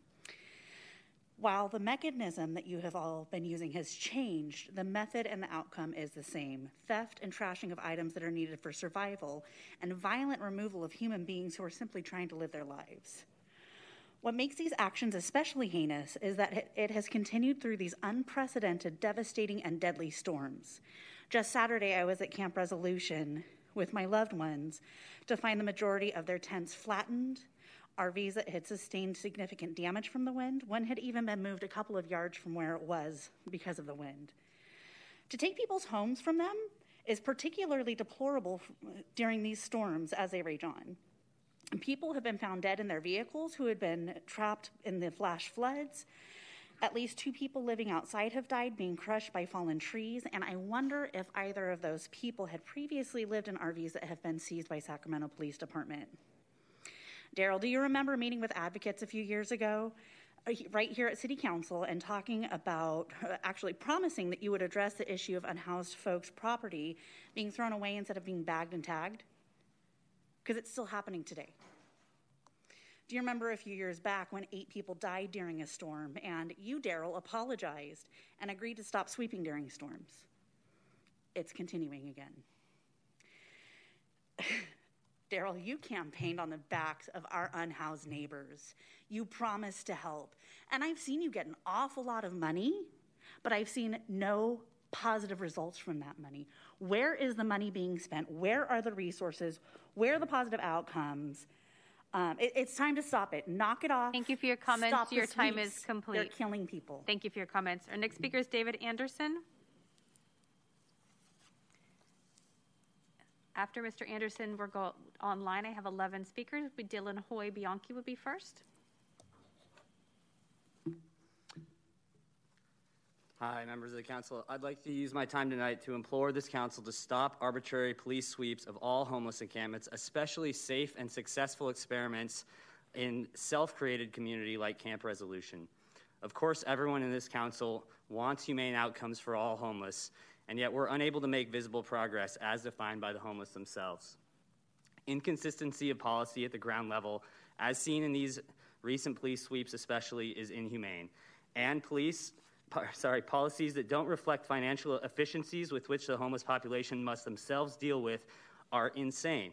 Safe housing could be built and operated by the community itself for a tiny fraction of the cost without anyone suing each other, and whatever bureaucracy prevents this is not just inhumane, but also insane. When enforcement is arbitrary, it creates not just waste and inefficient resource use, but human suffering, real, avoidable, extra human suffering. I'll close by urging you that when you go home tonight to your comfortable homes, take an extra moment to consider what it would be like to experience having everything that you've worked so hard to build over and over be yanked out from under you unpredictably all the time. Thank you. Thank you for your comments. Our next speaker is Dylan Hoy Bianchi, then PJ. Hi, my name is Dylan Hoy Bianchi. I'm a Sacramento resident. I'm calling to comment on something which should have been on the agenda. Frankly, it's extremely disappointing that other than a brief aside by Mayor Steinberg at the beginning, the council has failed to address during this meeting the devastation that this series of storms has caused in our unhoused community. As the mayor noted, at least 2 of our unhoused neighbors were killed during the storm so far. And this is not just a tragedy. To simply characterize it as a tragedy implies that nobody is at fault, that it was a sad but unavoidable consequence of the bad weather, when that is not the case. The city of Sacramento cannot avoid their role in these deaths. They cannot hide the blood on their hands, not to mention the responsibility for the suffering of thousands who are stuck outdoors. This storm did not come out of nowhere. We had time to prepare, and yet the city only opened 70 beds for respite. The city made no effort to stop code enforcement from towing people's trailers as the storm loomed. And this is not an indictment of the variety of city staff members who I'm sure have been working very hard to do what they can within the limitations of their positions. No, this is an utter failure of city leadership, both the city council and city manager Chan. Did you learn nothing from the deaths 2 years ago? Have you heard none of what advocates have been telling you for years? How do you sleep at night? And I would like to just close with a brief quote from the Bible. This is Matthew chapter 25, verse 41. I know not everybody shares the same faith, but I think the moral lesson here is universal. Then he will say to those on his left, "Depart from me, you who are cursed, into the eternal fire prepared for the devils and angels. For I was hungry, and you gave me nothing to eat. I was thirsty, and you gave me nothing to drink. I was a stranger, and you did not invite me in. I needed clothes, and you did not clothe me. I was sick and in prison, and you did not look after me."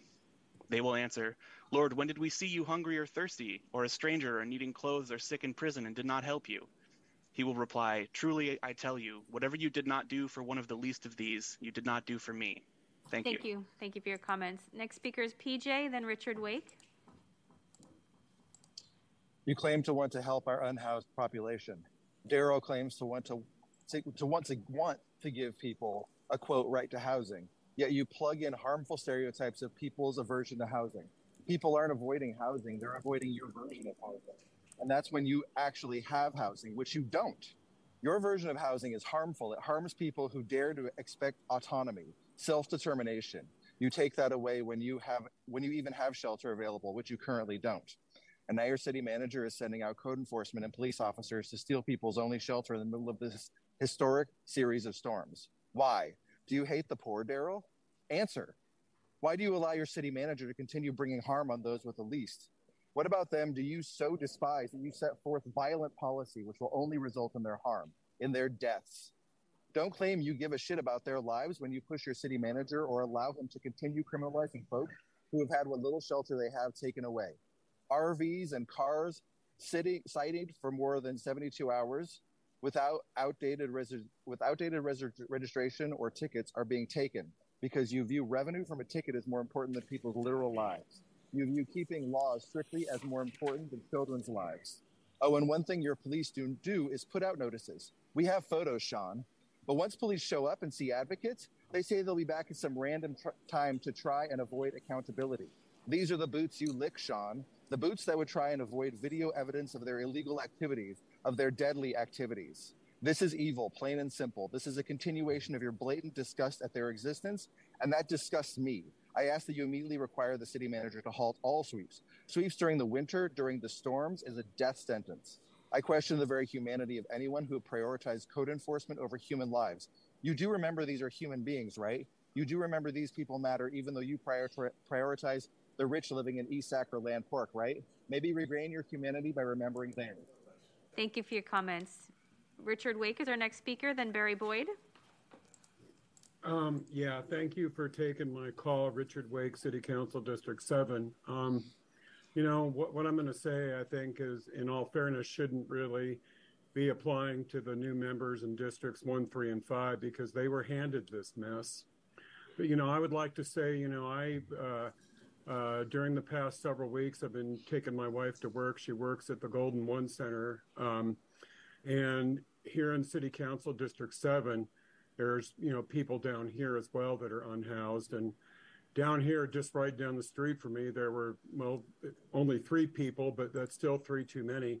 One guy was sleeping on the sidewalk with a tarp with virtually nothing over him except a tarp and a sleeping bag. I see people downtown walking around and on Freeport Boulevard soaking wet with nothing but a blanket around them. People hanging out their clothes to dry on makeshift clotheslines in some of the encampments on 3rd Street and in other locations in downtown Sacramento. This is really disgraceful. You know, some of you have had well over 6 years, some 8 years to reduce this problem.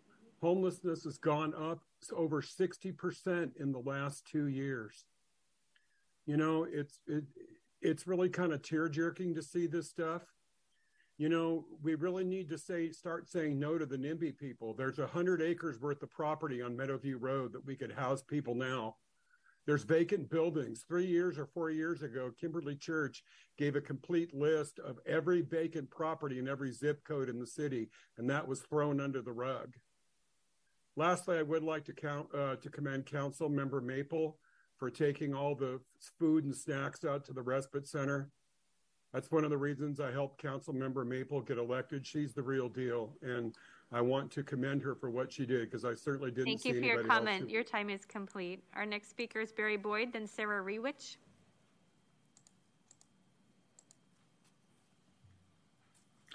Good evening. I'm hoping everyone can hear me okay. Yes, we can. Yes, we can, sir.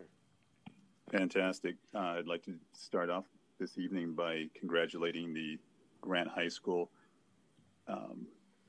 boys football team for their Division II state championship. Fantastic job, gentlemen and coaches.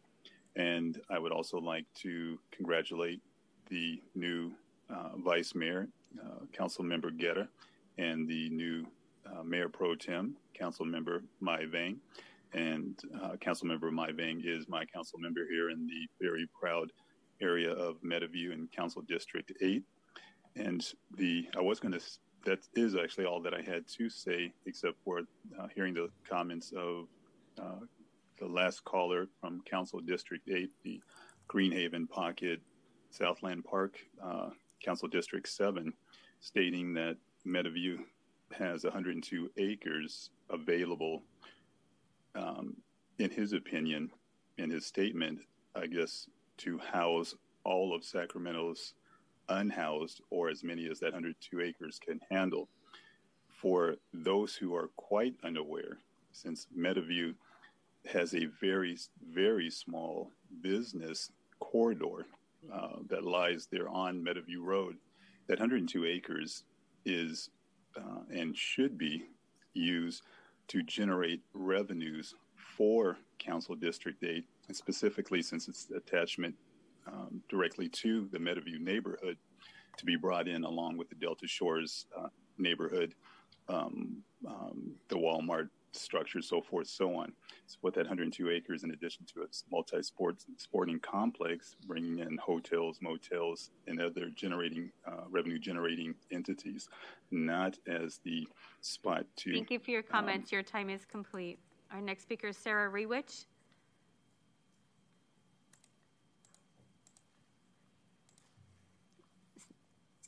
Hi, before you start the timer, I have something to say. I know that there are a lot of people start the timer. I know there are a lot of people who are trying to speak, and they said that they're not able to raise their hands. I just wanted that to be told right now, and I'm hoping you can reset my timer so I can have my 2 minutes, because that was a public service announcement to you. You're not going to do it? Okay. I was lying in my bed the other night hearing that howling, wind of about 70 miles per hour. It was the same wind that took down 2 giant trees that came 3 feet from smashing me in my bedroom. So I was terrified. I don't know about you all, but I was really scared, and I have shelter. I was in a house that's warm. And the storms have caused tremendous damage. I don't need to go over that. But I know some of these people who are staying out there. They're unhoused. And someone mentioned Camp Resolution. I have people I know there because I've been bringing supplies, as have many community members. And I'm horrified by the sweeps that are happening to those people experiencing homelessness. I know Camp Resolution is safer right now, but that's so inhumane and extremely cruel. And I cry almost every night thinking about how horrible it is that I live in a city where that happens, that you all who are charged with helping our people, with protecting us, with being public servants, aren't stopping that cruel inhumanity. It is just, it's beyond me. And I would like you, and I implore you to make that stop right now, please, during these storms, at the very least, for right now. And another thing I want to ask you is, please, there are thousands of people just trying to stay alive out there right now, and their survival gear has been destroyed. We community members can't keep up with the expenses for those life essentials. We are trying, but the cost of a cheap tent is around $30, a sleeping bag $20, tarps are $20. And one individual can't make up for, the close to, I mean, it's like over 9,000 people who are out there, and there are not enough beds. So don't say there's room for people to have beds to sleep. There aren't. Please step up. Thank you for your comments. Your time is complete. I'd like to remind members of the public, our council rules of procedure state that once the first caller is completed, we disable the raise hand feature and we don't take any more speaker slips in chambers. So our next speaker is Lambert Davis, then Sarah Whipple.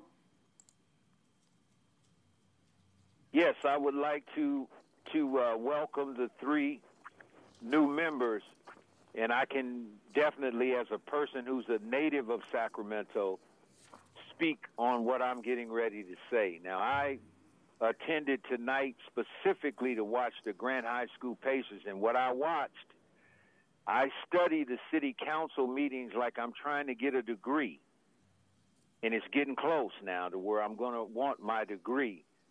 As I watched tonight, I watched the teenagers, and I start thinking, wow, that's the same teenagers that couldn't swim in the Grant pool this summer. That's the same teenagers that need to get jobs in the summer through YPSI. You should really emphasize that they should get summer jobs. It's one thing to have a photo out. The other thing you want to watch, which I didn't see tonight, is the city manager's report. I think the city attorney should be held accountable this year to make sure that's enforced. And another thing I noticed while I was sitting there today, I didn't see the city manager there. And unless it was a death in the family, that was very disrespectful. So No. The city manager is diligent, hardworking. If he misses a single meeting, that's not dereliction of duty in any way. So come on, Lambert. Okay, if you're going to wait call a minute. every week, just keep it real, okay? Oh, okay, so how much time do I have? Because I can't see it. Anyway, I appreciate it. It looked like whoever that was, I think it was Lynn Milstein, she was there. My point is, it doesn't matter how hard somebody works. That was a very important event. And I want to end by saying that there's $5 million that's been approved to District 2. And from what I've heard throughout the community, we haven't seen anything dispersed. That needs to be done immediately. Why do District 2 have to keep waiting when money's been approved? Remember those teenagers. They have parents and grandparents that Thank live you for your in Del comments. Paso Your Heights. time is complete. Thank you. I have 3 more speakers, Sarah Whipple, then Thea Yakub.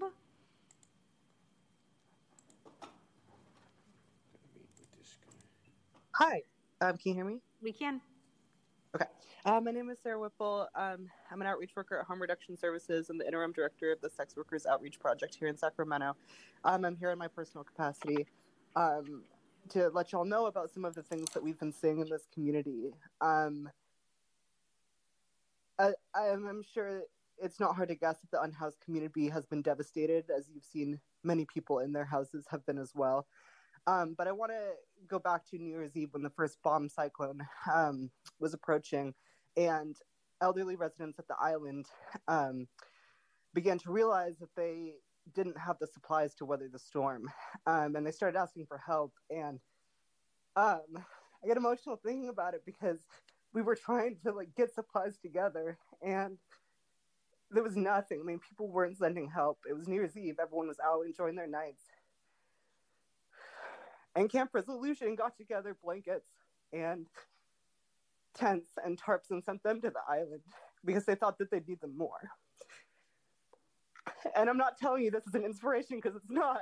It's not an inspiration. It's insulting and it's devastating that they would have to do that in the face of their own survival. I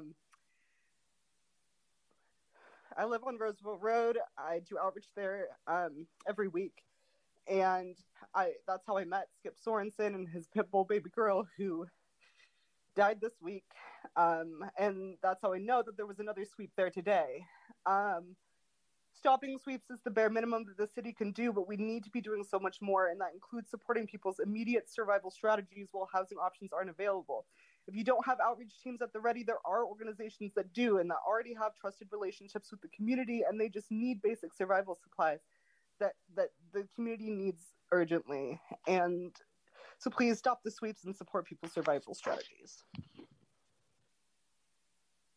Next speaker is Thea Yakub, and then Rachel's our final speaker.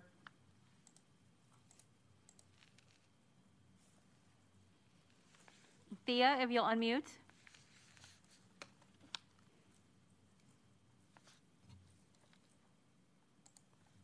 Thea, if you'll unmute. I'm going to move on to Rachel. Hello.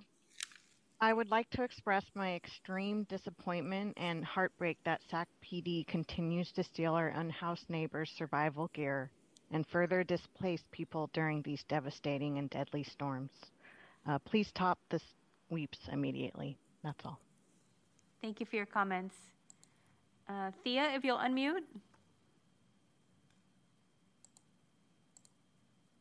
So, Mayor, I have no more speakers. All right.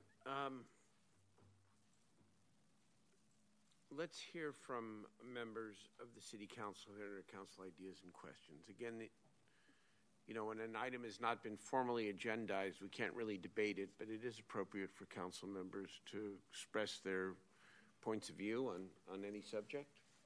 And so let's start with Councilmember Valenzuela. Thank you, Mayor. Yeah, this has been a long week and a half for a lot of people in our city, and I want to echo your comments at the beginning of the meeting, thanking our city teams.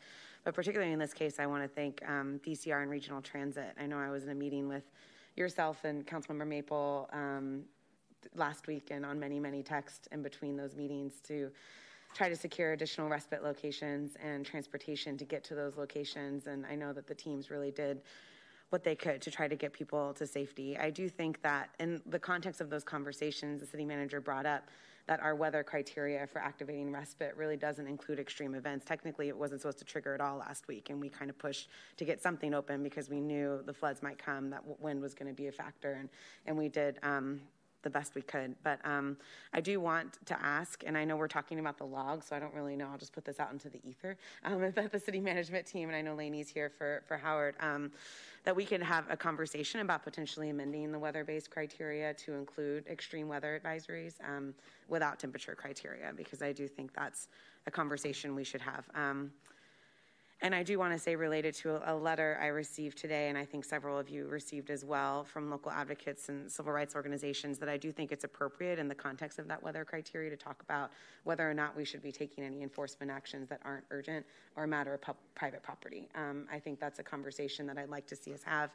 I know the mayor, when you brought forward the vehicle ordinance a year ago, last December, we were attempting to put some greater protections in place around when and how we might move vehicles that are used for shelter.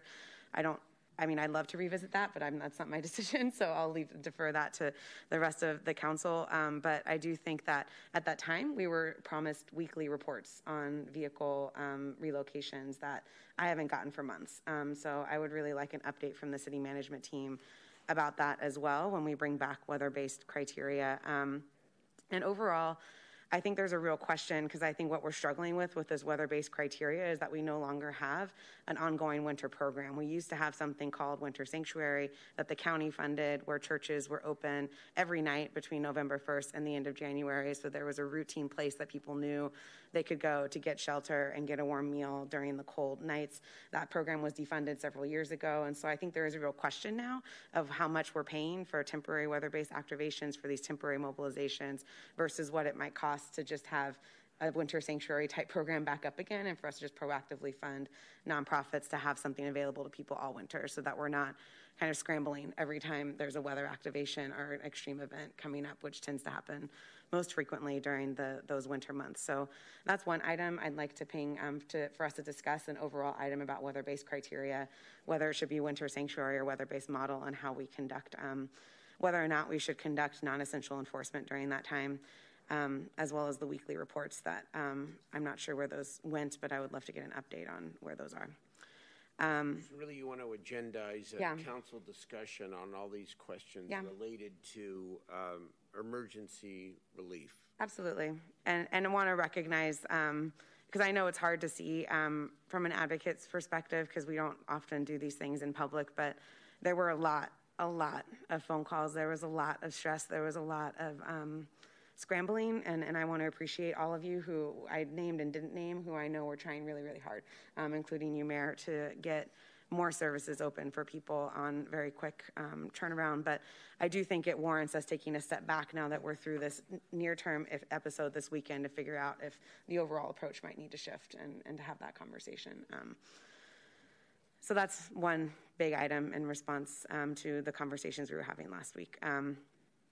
On a separate, less serious item regarding accelerated and deferred areas. So now that our colleagues have officially joined us from the odd number districts, yay, I just want to make sure that our communication about what district people are in is consistent, because we're getting continued phone calls and emails from people who are confused. And I'm bringing this up because I know Mindy and I have talked, but it's not just Mindy's department. So that in general, the consensus is even number districts don't go into effect until the next election, and the odd number districts went into effect in December. So we're going to have areas that are not in a district that should be listed as deferred. Right now, if you look up ESAC on the district locator tool, it still says they're in District 4, even though that district boundary hasn't officially taken effect. So I'd like to see that corrected. And likewise, for areas like Land Park that Councilmember Jennings and I now share, I'd like it to list that it's both District 7 and District 4 until the 2024 election, when District 4's boundaries actually move. And similar steps should be taken with the agenda items.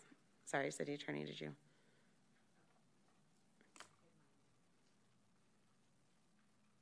Go. Oh, sorry. That's not actually accurate, and I can get some more information out about it, because since Councilmember Jennings won his election for District 7, he fully controls the area now that's been redistricted to be Council District 7. But I'll definitely work with the city clerk to just get more information out there about it. And I know we're currently working on a couple of things to make sure that online people are able to find that easily as well.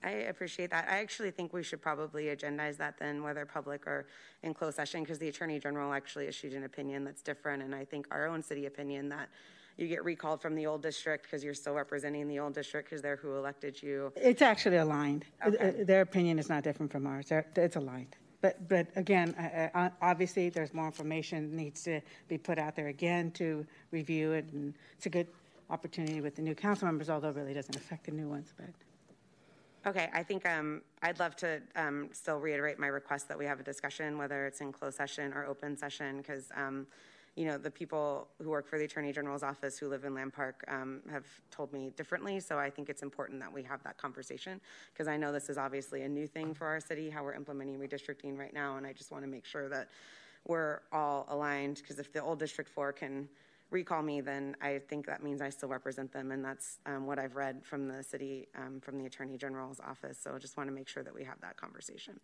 So that'll be it for me now, Mayor, until the adjourn in memory. Councilmember Maple.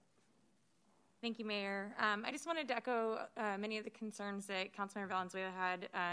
This storm was really devastating. It was devastating to our city, our community. I want to start by saying, again, like our staff, city staff did amazing work.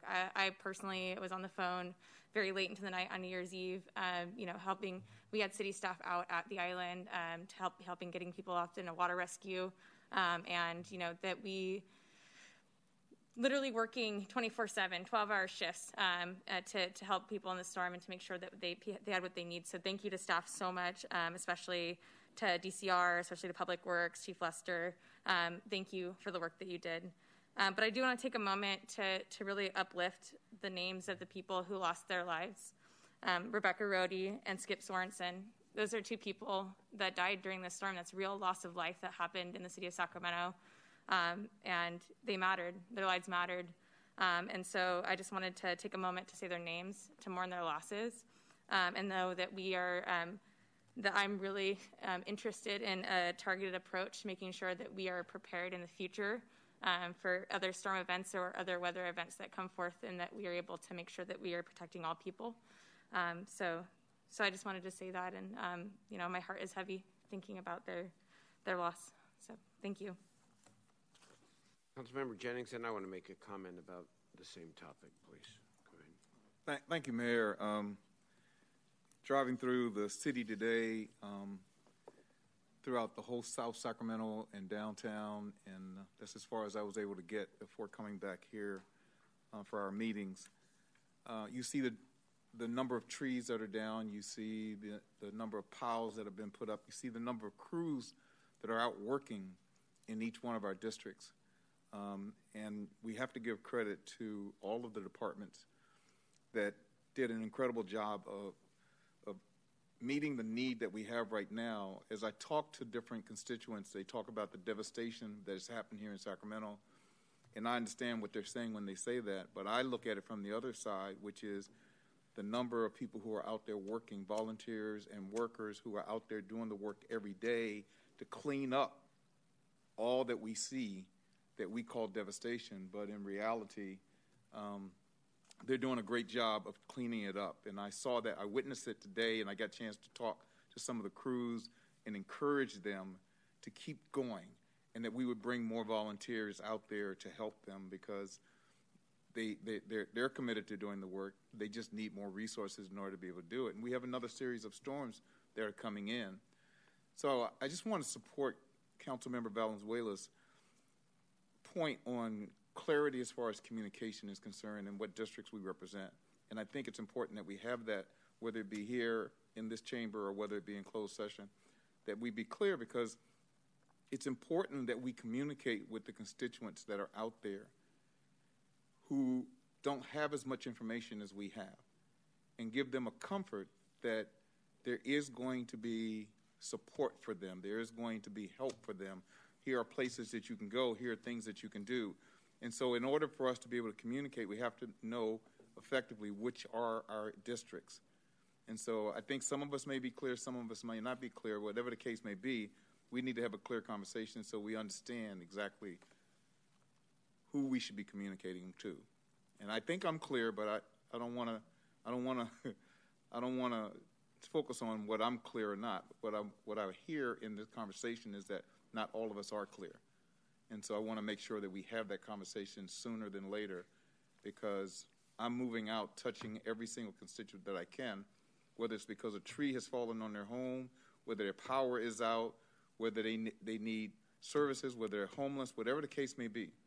I'm trying to reach them, and I want to make sure that all of us are doing the same thing. So I want to support your request. Councilmember Kaplan? On the same, were you going to speak on the subject? Different subject. Okay, thank you. So I saw over these last several days the potential of what this city-county partnership around homelessness could bring. And no doubt there are a lot of bugs, so to speak, to be able to work out.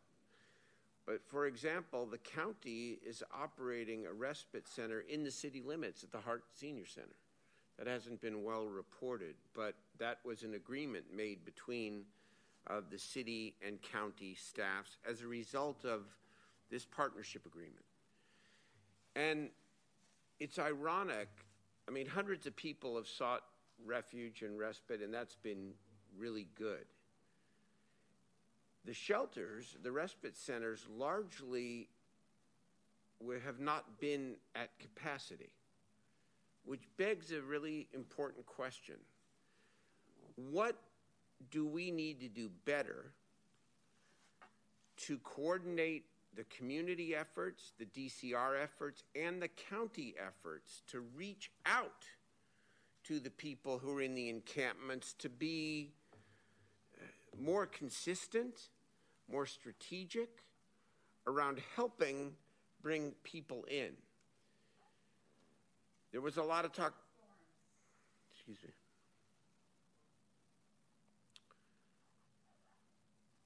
This is not just about the emergency weather situation.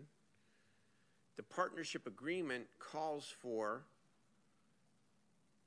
10 teams, city and county, including clinically trained and certified mental health workers, to actually be working in 20 tent encampments every single month, large encampments.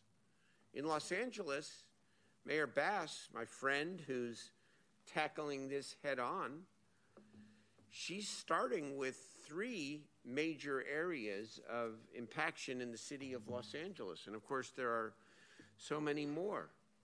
Our agreement says that within 6 months, we're going to get to 20 encampments a month and to be helping people in a humane way.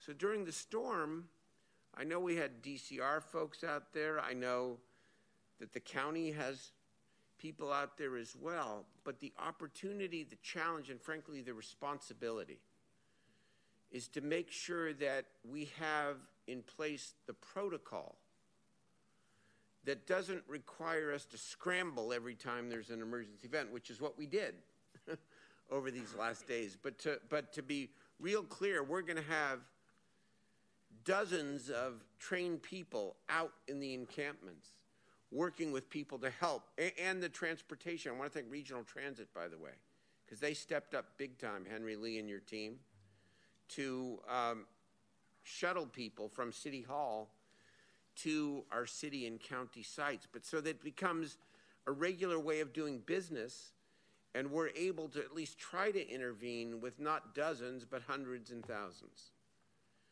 And to apply that consistent outreach in the non-emergency situations as well, so that we can actually help people get off the streets. I saw the beginnings of the potential, but we need much more coordination. And we need these identified protocols so that the community and the advocates and the activists and the unsheltered population and our entire community knows exactly how we're going to respond in an emergency, but also how we are intervening in these encampments in non-emergency situations, and identify, for example, if it's X Street, that X Street we're going to help clean it up in the right way. by helping navigate people into housing to get the services they need. More communication, more transparency, more clear protocols, so that we're not having to answer the same questions over and over again of what did you do, or scramble to have to figure out what shelter to open in the hours before an emergency weather event. It's the beginning. We got a lot of work to do this year. Let's get at it. And by the way, the efforts we have made over these last 6 years have not been all for naught. I get the criticism is correct, because look how big it still is out there. But we've gotten, the SAC Steps Forward estimates that we've helped 17,000 people since 2017 go from unsheltered status to being housed in the city and county. It's a lot of people, a lot of programs, a lot of investment that's actually gone to helping people get off the streets. And yet it's still bad. So we stay at it, and we seek to do better. Ms. Kaplan? Thank you, Mayor. I want to echo something that you said that I think, taking a step back as we look at what emergency protocols do we have in place, and what did we learn from this that we can do better? Because one thing I do know is, like many of my colleagues, I visited, our operation centers and saw firsthand many who had, been working one individual 3 days straight before the boss sent them home because they needed to get sleep. 12-hour days. We are in incredibly good hands because our staff have worked out the coordinations between SMUD, city, county, fire, police, other jurisdictions to keep our city safe. And, I'm somebody who likes to see what happens and how it's happening. And I feel like you said, Councilmember Jennings, we are in good hands. We have city staff that care with their entire heart on how we can keep this city surrounded by water, built on a floodplain, safe. So, and all the volunteers, when I was driving around the streets, individuals picking up palm trees, the fronds all over the road, so that cars can drive safely through. So those thanks need to be there, but I am there on looking at what do we need to do as a city council, a download on emergency protocols. I am supportive of Councilmember Valenzuela's request on looking at when, if we need to clarify when respite centers open, if we have to look at, because Mother Nature seems to be inviting some pretty scary weather these past couple years that we need to be able to address, so it's not a scramble, so that city staff has clarity on when we should open these respite centers for safety and security, because it is something that everybody deserves the opportunity to take that safe space.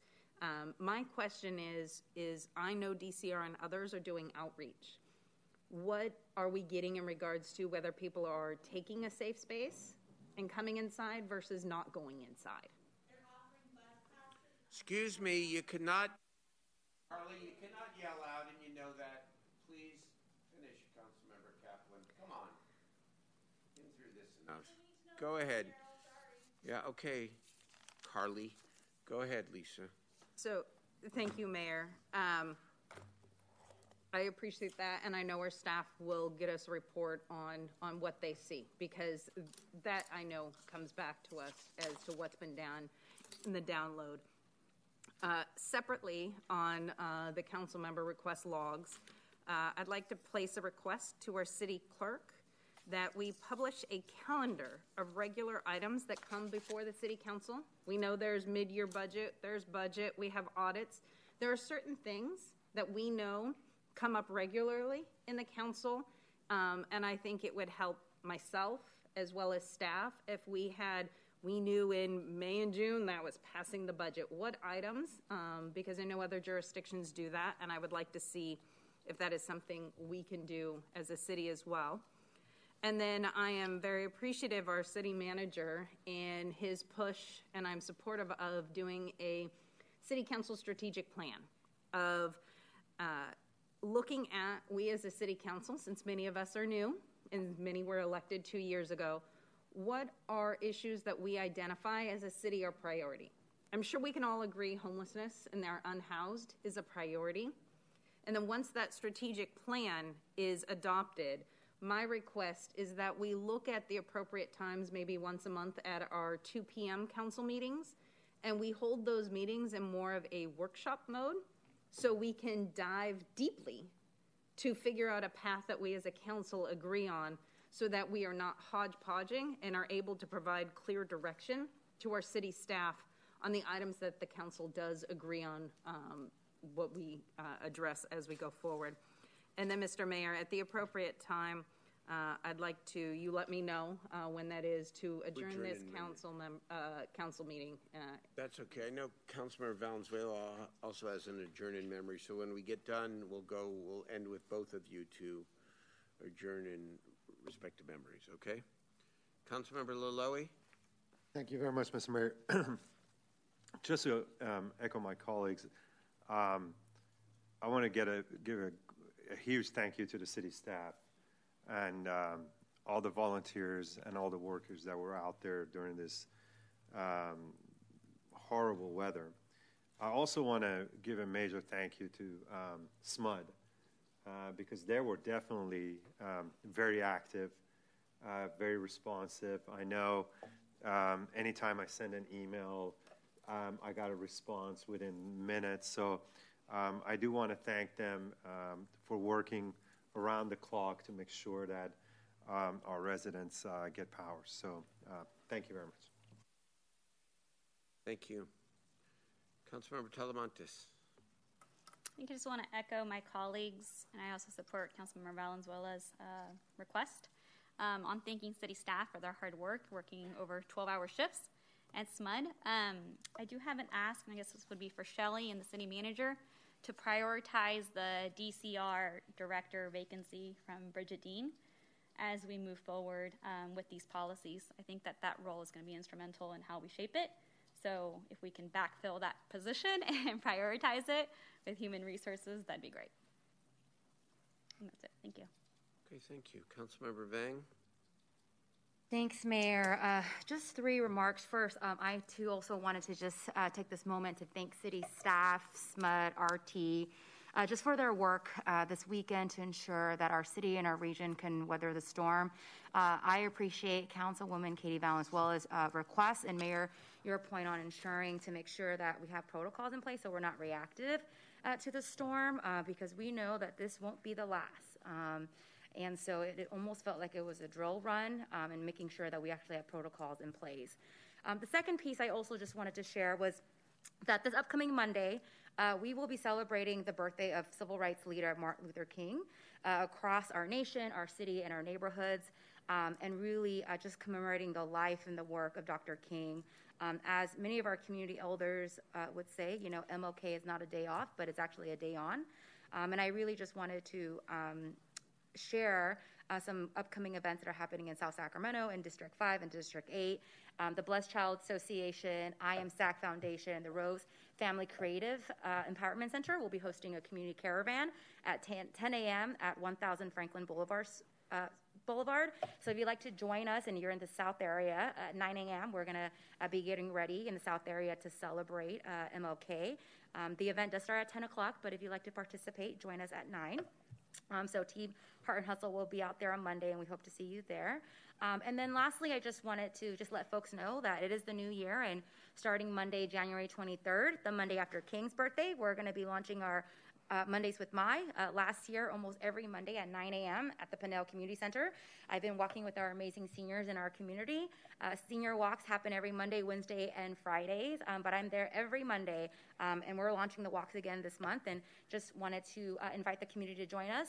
Our office will also be providing free shoes to our seniors who will be participating in the program, so just wanted to give a shout out to all the seniors that participated this year, and just really excited for 2023 and want to wish everyone who's tuned in to our City Council meeting a Happy New Year. Thanks, Mayor. Thank you. Okay, let us end with the adjourn in memories. I know 2 colleagues want to adjourn in memory of some important Sacramentans, and whoever wants to go first, it's fine. Go ahead, Councilmember Kaplan. Thank you, Mayor. Tonight, I'd like to adjourn in memory of an individual, Monty Maxwell. Monty, I had the honor of meeting over 20 years ago. He was an active father, community member. He was a loan officer, a business owner, a longtime football coach. He was on our Natoma Schools Foundation. And Monty was that individual.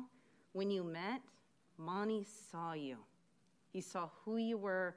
He wasn't the guy that just said, "How are you doing?" and accepted your answer. He would stop you, look at you, and say, "How you doing?" And I had the pleasure, when I was sworn in, of talking about him. I just didn't mention him by name. He was the guy that pulled me aside at a football game on the side and said, "Lisa, what are you doing? It's time for you to graduate from being a school board member for 20 years and run for city council. Our city needs you." This past week, our community lost Monte. He was 54. He still has kids in high school. He's a grandpa. But most important, he was a family man. That was his pride and joy. His wife, Jasmine, who they knew each other in high school. These are kind of our unsung heroes that you don't see up here, but every day are doing the work in our community. Honestly, having been a school board member for 20 years, I just can't imagine not going to school events and not seeing Monty there and Monty involved. He has left a big hole in our heart. And I know that Councilwoman Talamontes has had the same pleasure as I have of knowing Monty, and I will pass it on to you. Thank you. Okay, thank I want you. to say that he was loved and he will be missed in the community. If you live in Natomas, you know him. You love him and you care about him. And he was an amazing individual, and he'll be missed. And just adjourning this meeting in honor of him and his family and the legacy that he's going to leave behind. Thank you both. Councilmember Valenzuela. Thank you. It is with great sadness. I'm going to try not to be the council member that breaks the record for how many times I tear up on this dais. It's okay. It's genuine. Take your time. So I'm adjourning this memory in honor of Travis Silcox, a neighbor of mine. Ooh, okay. She was a Boulevard Park community advocate, neighbor, and friend who passed away on Friday unexpectedly. Travis's husband, Preston, told me that Travis always looked out for the underdog, and I can personally attest to that fact. This started at a young age in high school when Travis actually protested the exclusion of some students from their graduation ceremony. She moved to Sacramento in the 80s and has been an active neighborhood has been an active neighborhood leader to this day. She was a part of advocating actually for the dump at 28th and C and B Street to become what's now Sutter Regional Park. She helped do the traffic study, and most recently she actually worked with us on the D4 Homelessness Task Force, volunteering her time and research to help us find a plan to end homelessness in our community. Outside of her city advocacy, Travis was active in efforts to end wars in Central America. She taught at UC Santa Cruz, Modesto Junior High, and Sacramento City College, where she advocated for affordable higher education. She was engaged in the Puente program for many years and mentored hundreds of first-generation students. I got many text messages over the weekend for folks asking to contribute and do whatever they could to honor her memory, folks who she still mentored to her last days. Beyond her engagements, Travis was a generous, joyful, and passionate person. She never shied away from speaking her mind or of offering to put her time and energy into helping find solutions.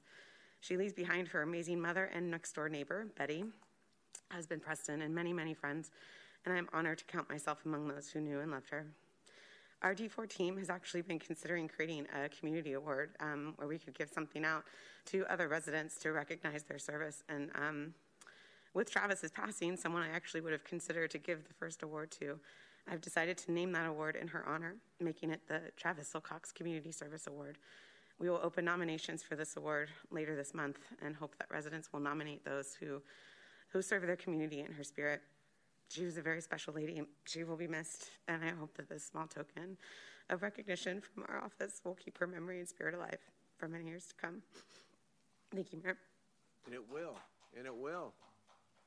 And it will. Thank you both, to all three council members, for remembering some really important Sacramentans. In their memory, if there's nothing else to come before the council, we're adjourned.